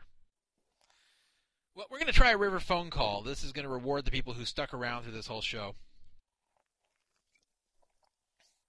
I have to tell you, it is not easy to talk for 3 hours straight as I have done here with no co-host. My only break, 2 breaks really, came from playing Terrence Chan talking on YouTube and from having Handicap Me call in. Got a few short breaks, but it's tough. It's tough to sit here and talk with no break. My throat actually hurts after every show we do. But I have to give the people what they want, and I've recently been provided with the phone number of one Philip Hellmuth. And I wouldn't be a good radio host if I didn't attempt to call Mr. Philip Hellmuth and get a comment on the UB situation. I'm just going to hit him with it. I'm just going to say, Phil, when are you going to Tell the public about why you sat quiet about UB for so long. Why did you promote UB years after the cheating scandal without investigating any of that? Who owned it? Who still owned it? Who was still at the company? What happened with the cheating? Why did you keep promoting it after the scandal? Why haven't you explained this to us? Why did you wear the UB hat for so long? Let's see if he answers.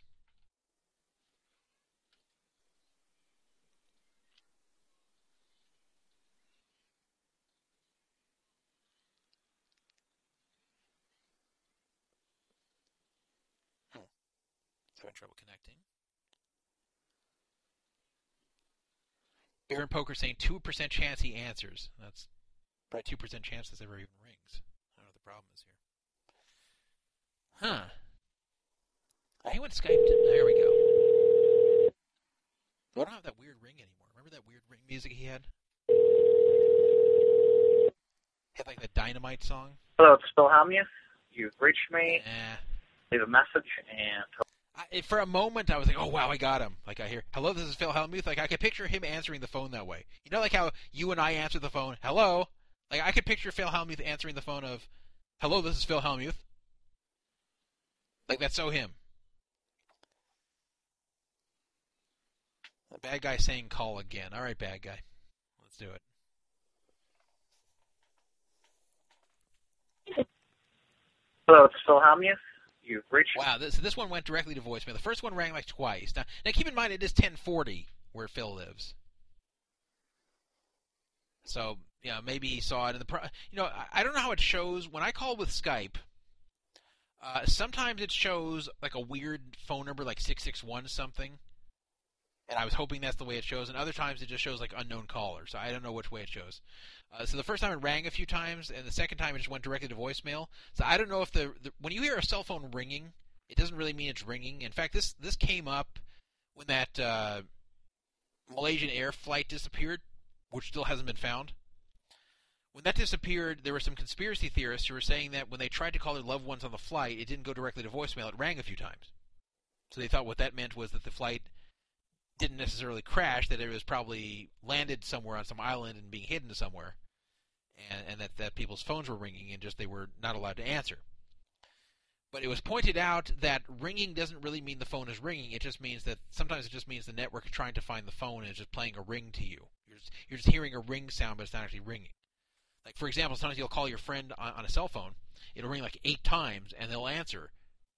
And your friend didn't always take 8 rings to answer. Your friend sometimes will have just heard it ring once, and the first 7 rings will just be like, while the network between your phone and their phone is handshaking and connecting to each other. And it just plays a ring so you don't just like wonder what is happening when it's just dead air.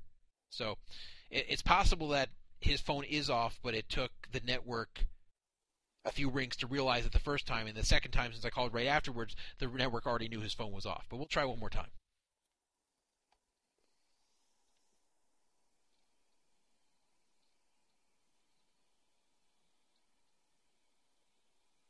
Please enjoy this Verizon ringback tone while your party This is is the asleep. one I'm used to. Will Phil Hellmuth answer the phone? We don't know if answer the phone. This is the 3rd time we're calling. I hope Phil answers the phone. I'll ask him about UB.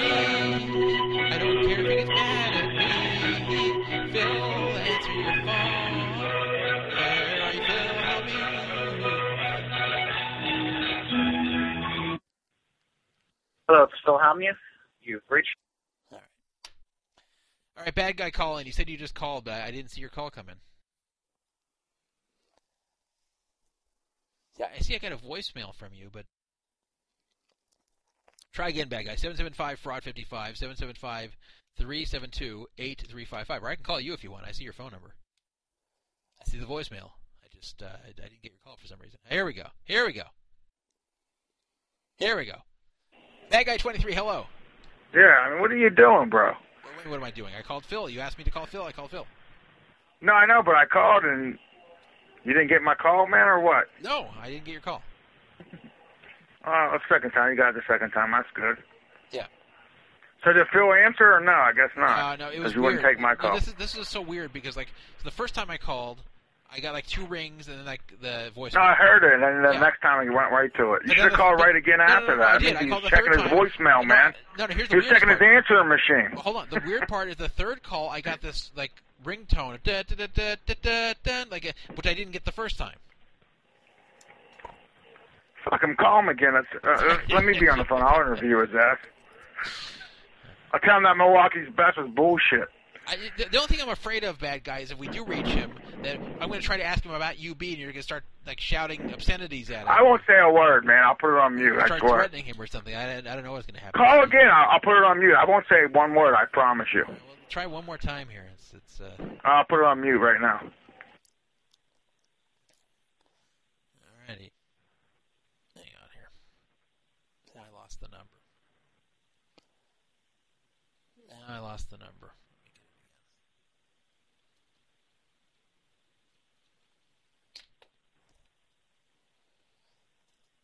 Someone's suggesting to me on Skype I should bait him in with Daniel Coleman talk. I probably should. That's probably...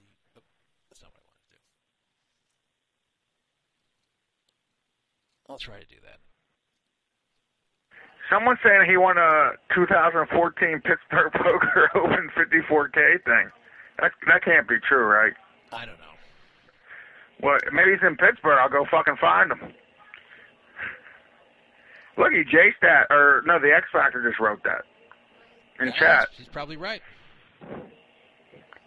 He might be in Pittsburgh. He might be in Pittsburgh. I can find the hotel. Yeah, maybe you can go. No, find him for yourself. real. I mean, that's what he just wrote. Is that true? I mean, maybe you should go find him yourself and ask him in person. Yeah. Well, want me to tape him? I'll fucking. Yeah. I'll find it. Hey, I'm putting it on mute. All right. Bad guy going on mute. We're going to try to call up Phil Hellmuth here. I guess he was in Pittsburgh as of 2 days Enjoy ago. this Verizon ringback tone while your party is If reached. he's in Pittsburgh, though, it's almost 2 in the morning. It's almost 2 in the morning, and Phil Hellmuth is sleeping. He doesn't want to be bothered about Daniel Coleman and UB. He doesn't want radio shows calling and bothering him all night. He's getting his booze sleep.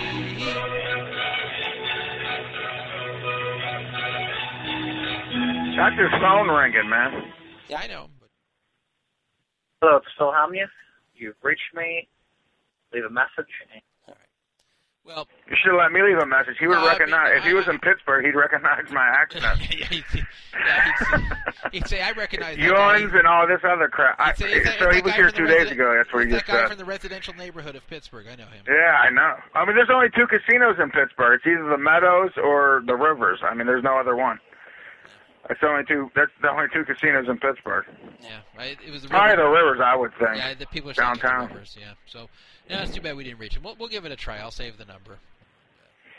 We'll try other weeks. So what's up, Jeff? What's up with the workers' party? How the fuck wasn't I invited to the tournament, man? I didn't even know about it. I don't know. This wasn't my thing. It was Brandon's thing. No, I know. I'm kidding. Well, I know why. I mean, you know, he broke up the band, so that's why I'm not invited. I mean, he didn't break up any, but the band was going to break up itself. Believe me. Well, I'm sorry what I said last night on the radio, man, or on the. Fuck, I'm drunk, as you can see. I mean, I wish you would have had radio last night. I was tuned in last night. By the way, I might as well drop this on here. I hadn't posted it, but I might as well drop this. Josie is married now and has a kid. Oh, she got married? I know she had a kid. I didn't know she got married. Maybe she's not married. Maybe she's either married or living with a guy and has a kid. But like she's. Yeah, well, I just had a kid too. You know what I named her? Hold on, I'm gonna say it right on here. I'm dropping something too. Another kid. Yeah, I named her after that Beebs, man. I told you I was gonna name my kid Bailey if I had another daughter, and it was Bailey. That's what I named her. How you like that, man? I'm bringing PFA all over the place, kid, and you're censoring me.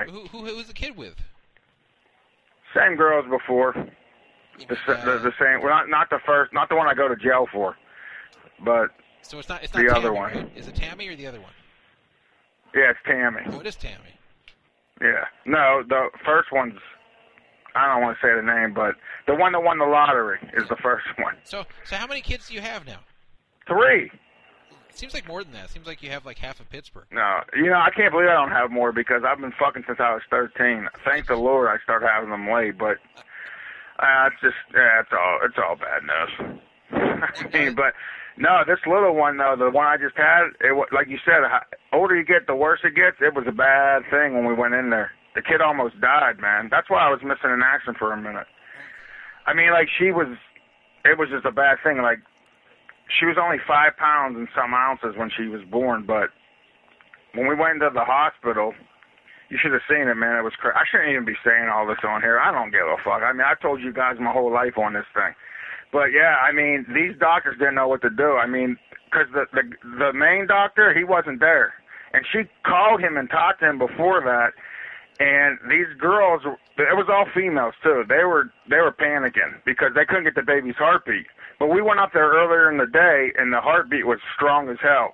But I guess when, the baby was coming out or she started delivering, I mean, all shit went, it was all bets were off, man. And you knew something was wrong. They had to do a C-section, put it that way. Yeah, well, but now the baby's healthy as hell, and you wouldn't believe it, man. Well, that's good. So when was the baby born? How long ago?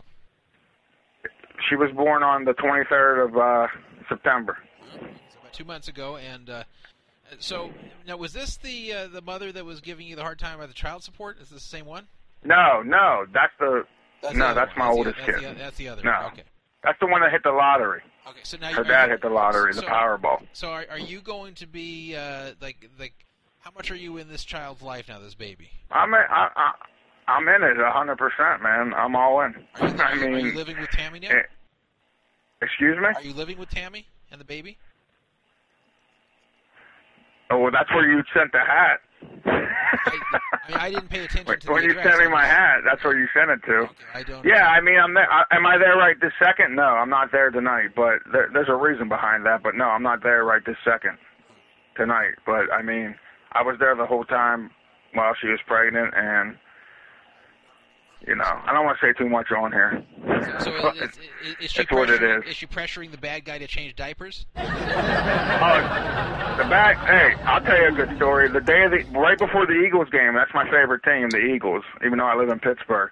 Right before the Eagles game, it was just me and her, the little one, and she shit all the way up her back, dude. You should have seen what I had to do, man. I couldn't believe it. I even called her. I said, man, there's poop going up her, like, it exploded, man, like someone put a firecracker in her ass. Yeah. Yeah, the bad guy changes diapers, man. The bad guys change many diapers. As much as you guys think I'm the bad dad, that's not the truth. You know what's funny is but, things happened the first time in the first relationship. I was young, and, when she needed a babysitter or somebody that, I was there the whole time, but... I seen this coming from a mile away. And I agreed to something when I had a bunch of money, the child support, that I shouldn't agree to. And they won't lower the shit. I don't even got a fucking job, man. And they make me pay out of my ass, but it's what it is. No hard feelings. I took your advice. I didn't put the porn tapes out there. What can you do, Druff? I mean, it's the truth, man. The bad guy tells you the truth. And I don't do drugs, even though my dad... who I don't even like, and I'll say that on here. My sister talks to him all the time. I mean, people go, you Google the name, and the Vicodin shit's coming up. I don't do drugs, man. They weren't Vicodins that I got from Josie. They were like Tylenol something.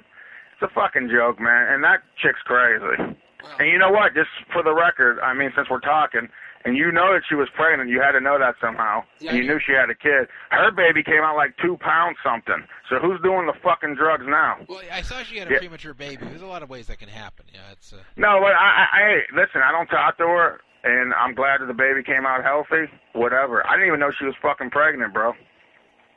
Yeah, she kind of vanished from this whole scene. I think when she got that boyfriend, and she just passed PFA for whatever reason.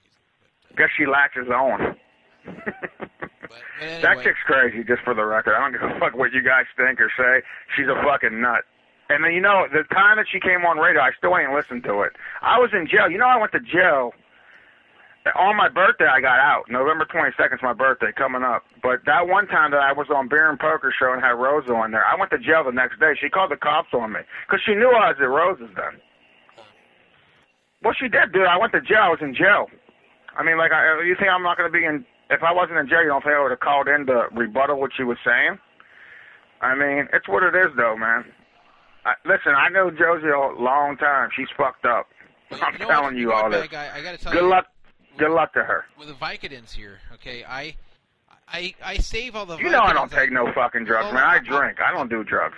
I don't even smoke weed, man. When I get Vicodins from my dental procedures or whatever, I save them so I can use them for other purposes. And so recently, I haven't gotten any new Vicodins in a little while. Recently, I had, like in October, I got a streak of all these bad headaches in a row where I needed to take Vicodin. And then now I'm getting low. Now I'm thinking, damn, I wish I still knew Josie, because then maybe I could get some here. But now, yeah, you would. No, I believe that. I really do. You know what? I'll say something about Josie though. I'll say something, and I'm not defending her because I know people are going to listen to this, and then I'm going to get a bunch of backlash for even saying her name right now. So, but whatever. She doesn't drink. She doesn't smoke. I mean, she never did drugs that I know. Because I would never go out with a chick that did drugs. I just wouldn't. I'd be like, you're a fucking drug addict. Suck my dick. That's it. Get the fuck out. But I think in time, these doctors give her these prescription drugs, man, and she takes them. And I think, prescription drugs is way worse than weed or liquor.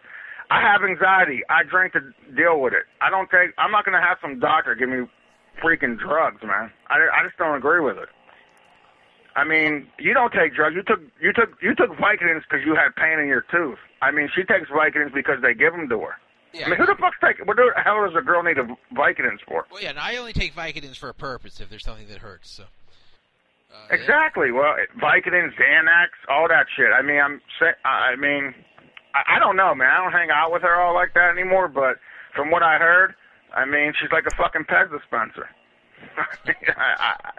And then to blame me and come on here, and she was calling Tammy too that day. I mean, I think it was more lashing out than anything. I mean, because that's what she does. I mean, I can tell you stories about this girl. We can go on. We have to start a whole other radio show. It'd have to be Drexel into the night. I mean, because it's a joke. But the bad guy's always going to be the bad guy. Yep. But I do sniff out the scammers. Even though I'm one. Yeah, it is true. You have been a magnet to when the scammers like. Because I'm not going to let them scam anybody, man. Fucking PRDC, I called that shit before it even happened. I called the radio show. You guys got to go back and listen to it. Remember, he was in Costa Rica buying an island or some shit. You guys told me. It is amazing. With bad guy. It's amazing with bad guy how many times he does transactions with people. And then they accuse him of being a scammer, and then it turns out that. And I say just sit back and watch. Yeah, then it turns out these people who accuse him of being a scammer were scammers themselves. So it's amazing how many. Do I ever use listen to me? You can look at all the PMs and anything on your site. Do I ever use your site to gamble or anything? Have I ever done it? Not once. I don't do that. Listen, I have my past transgressions or whatever you want to call it, but I'm telling you right now. I knew that CLA guy was fucking scamming, dude. I just wanted him to fall on his fucking face. I mean, that guy, and then you seen the picture of him. I mean, Jesus Christ. Get a haircut, bro. Anyway, I love you, man. I didn't mean to cause any trouble last night, and I didn't mean to bring up somebody that died. But your ass, you have no couth when it comes to me, man.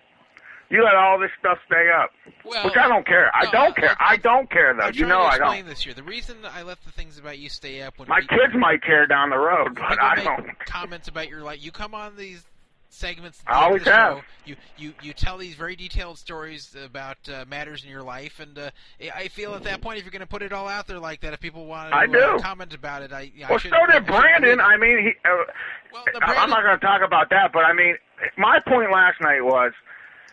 If it wasn't for Micon, none of this is happening. It just isn't. No, right or wrong. You got to agree with that, too. I mean, it's just not. Stuff out there, it was a different story. But, no, you too, man. I mean, you had a big part down the stretch. But, I mean, in the beginning, you even said you went to Micon site. They all hated you. On Neverwinter, or whatever the fuck it was. That's actually not the way it happened, but that's not important. The thing is here, it's not Brandon. It is important, bro. That's how. It's the roots to this whole thing. No. It's the roots to this whole thing. You're part of the roots. Brandon, I mean, would you really be mad if your friend shook some guy's hand? not going to get into a whole Brandon post there. What I'm saying here is that no, but I can understand how the way Brandon feels because he really, this is his really close friend there that he had confided in about how much he hated this former friend of his, and then he felt like a degree of betrayal when the current best friend is very nice to the former friend. So I can understand why that's that bothers him to see. But I'm not going to get into that whole thing. But what I'll say here is that it's not Brandon's fault at all that there was the split from the other site, and that was going to happen. The writing was on the wall for that. And I thought that at first it was his fault, and you made that quite clear it wasn't. The writing was on the wall. It was going to happen for sure. It just it took some time, but it was already kind of on its way, and then finally things started to happen, and that's so it's not. Believe me, it would have happened. That sucks. Even if Brandon was never born. For radio, that sucked, bro. Listen, if Brandon was never even born, this would have still happened. I agree. Well, that's because then Mike Khan must be a douche. I mean, for real, because I think you were a loyal friend. Well, I'm not going to talk about the whole thing again, but I'm just going to tell you that if Brandon was never whatever, you never want to talk about nothing, man. What the fuck do you want to talk about? Phil Hellmuth and Milwaukee Bucks fucking cans? I mean, what do we want to talk about, man? There's certain things I don't got nothing good to bring. Do you want me to call my gram? There's certain things that I've agreed with certain other parties we're not going to discuss publicly, so this is one of them.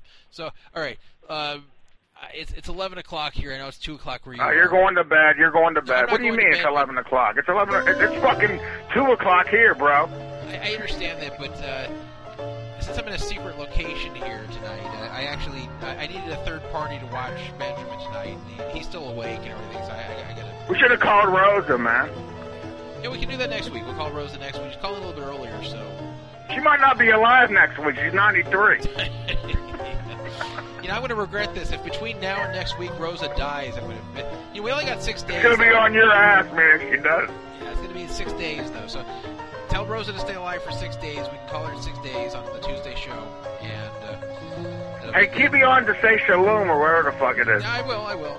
We got a minute and a half left in this song. So we'll be back Tuesday, November 25th. And we will have a show during Thanksgiving week. And it'll be on at 6:30 p.m. or thereabouts Pacific time. Free roll again, all the usual stuff. Thank you to Handicap Me for calling in and giving us some insight about the Caesars bankruptcy. And thank you to the anonymous person who gave me Phil Helmuth's phone number. I'll keep that around and try to call that in the future. And Bad Guy, thank you for calling in and giving us an update on what's going on. And congratulations with your new daughter. You have 3 girls now? Thank you. Is it all girls you have? All girls, bro. I'm unlucky.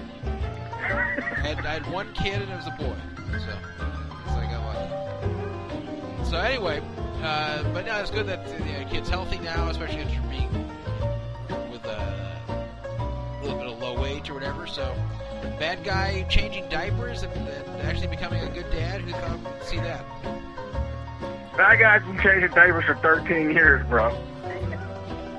All right, very good. So that's Bad Guy in the residential neighborhood. And me, Todd Dandruff, will tell us here in the secret location, a very secret location this time, on old equipment that hopefully worked okay. We'll see you in 6 days for another episode. Maybe I'll have a co-host, maybe I won't. But maybe we'll call Rosa if Bad Guy can call in a bit earlier. Good night, everybody, and go ahead, Bad Guy, say it. Shalom, motherfuckers. Good night.